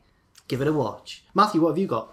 I have got the Twitch on Saturday. We'll be doing Silent Hill for the first time. Ooh, I don't expect. Might switch the lights off and put the curtain around and just have me, a puppet, and myself for company. Yeah, that'll go well. Yeah, I'm sure it'll be fine. Yeah. Mentally, yeah. And on that happy note, just a reminder, you can vote on the Hall of Fame at patreon.com/Botchamania. What? I nearly got there! Patreon.com/Cultaholic. I swear that wasn't supposed to be stupid. No, sorry. He's trying to usurp. Patreon.com/Cultaholic. Mailbag@cultaholic.com. Matthew, to be fair, if you'd done that 3 weeks in, I'd be suspicious of your intentions. But the fact that it's 3 years in, I'm like, that's how you know it's the end of the podcast. I'll start flubbing my lines. Yeah. So very sorry about that, but it's the end of the podcast. Please put your hands to the camera, and then with that lovely expression that we all know and love, which is, of course, adios. Oh my God.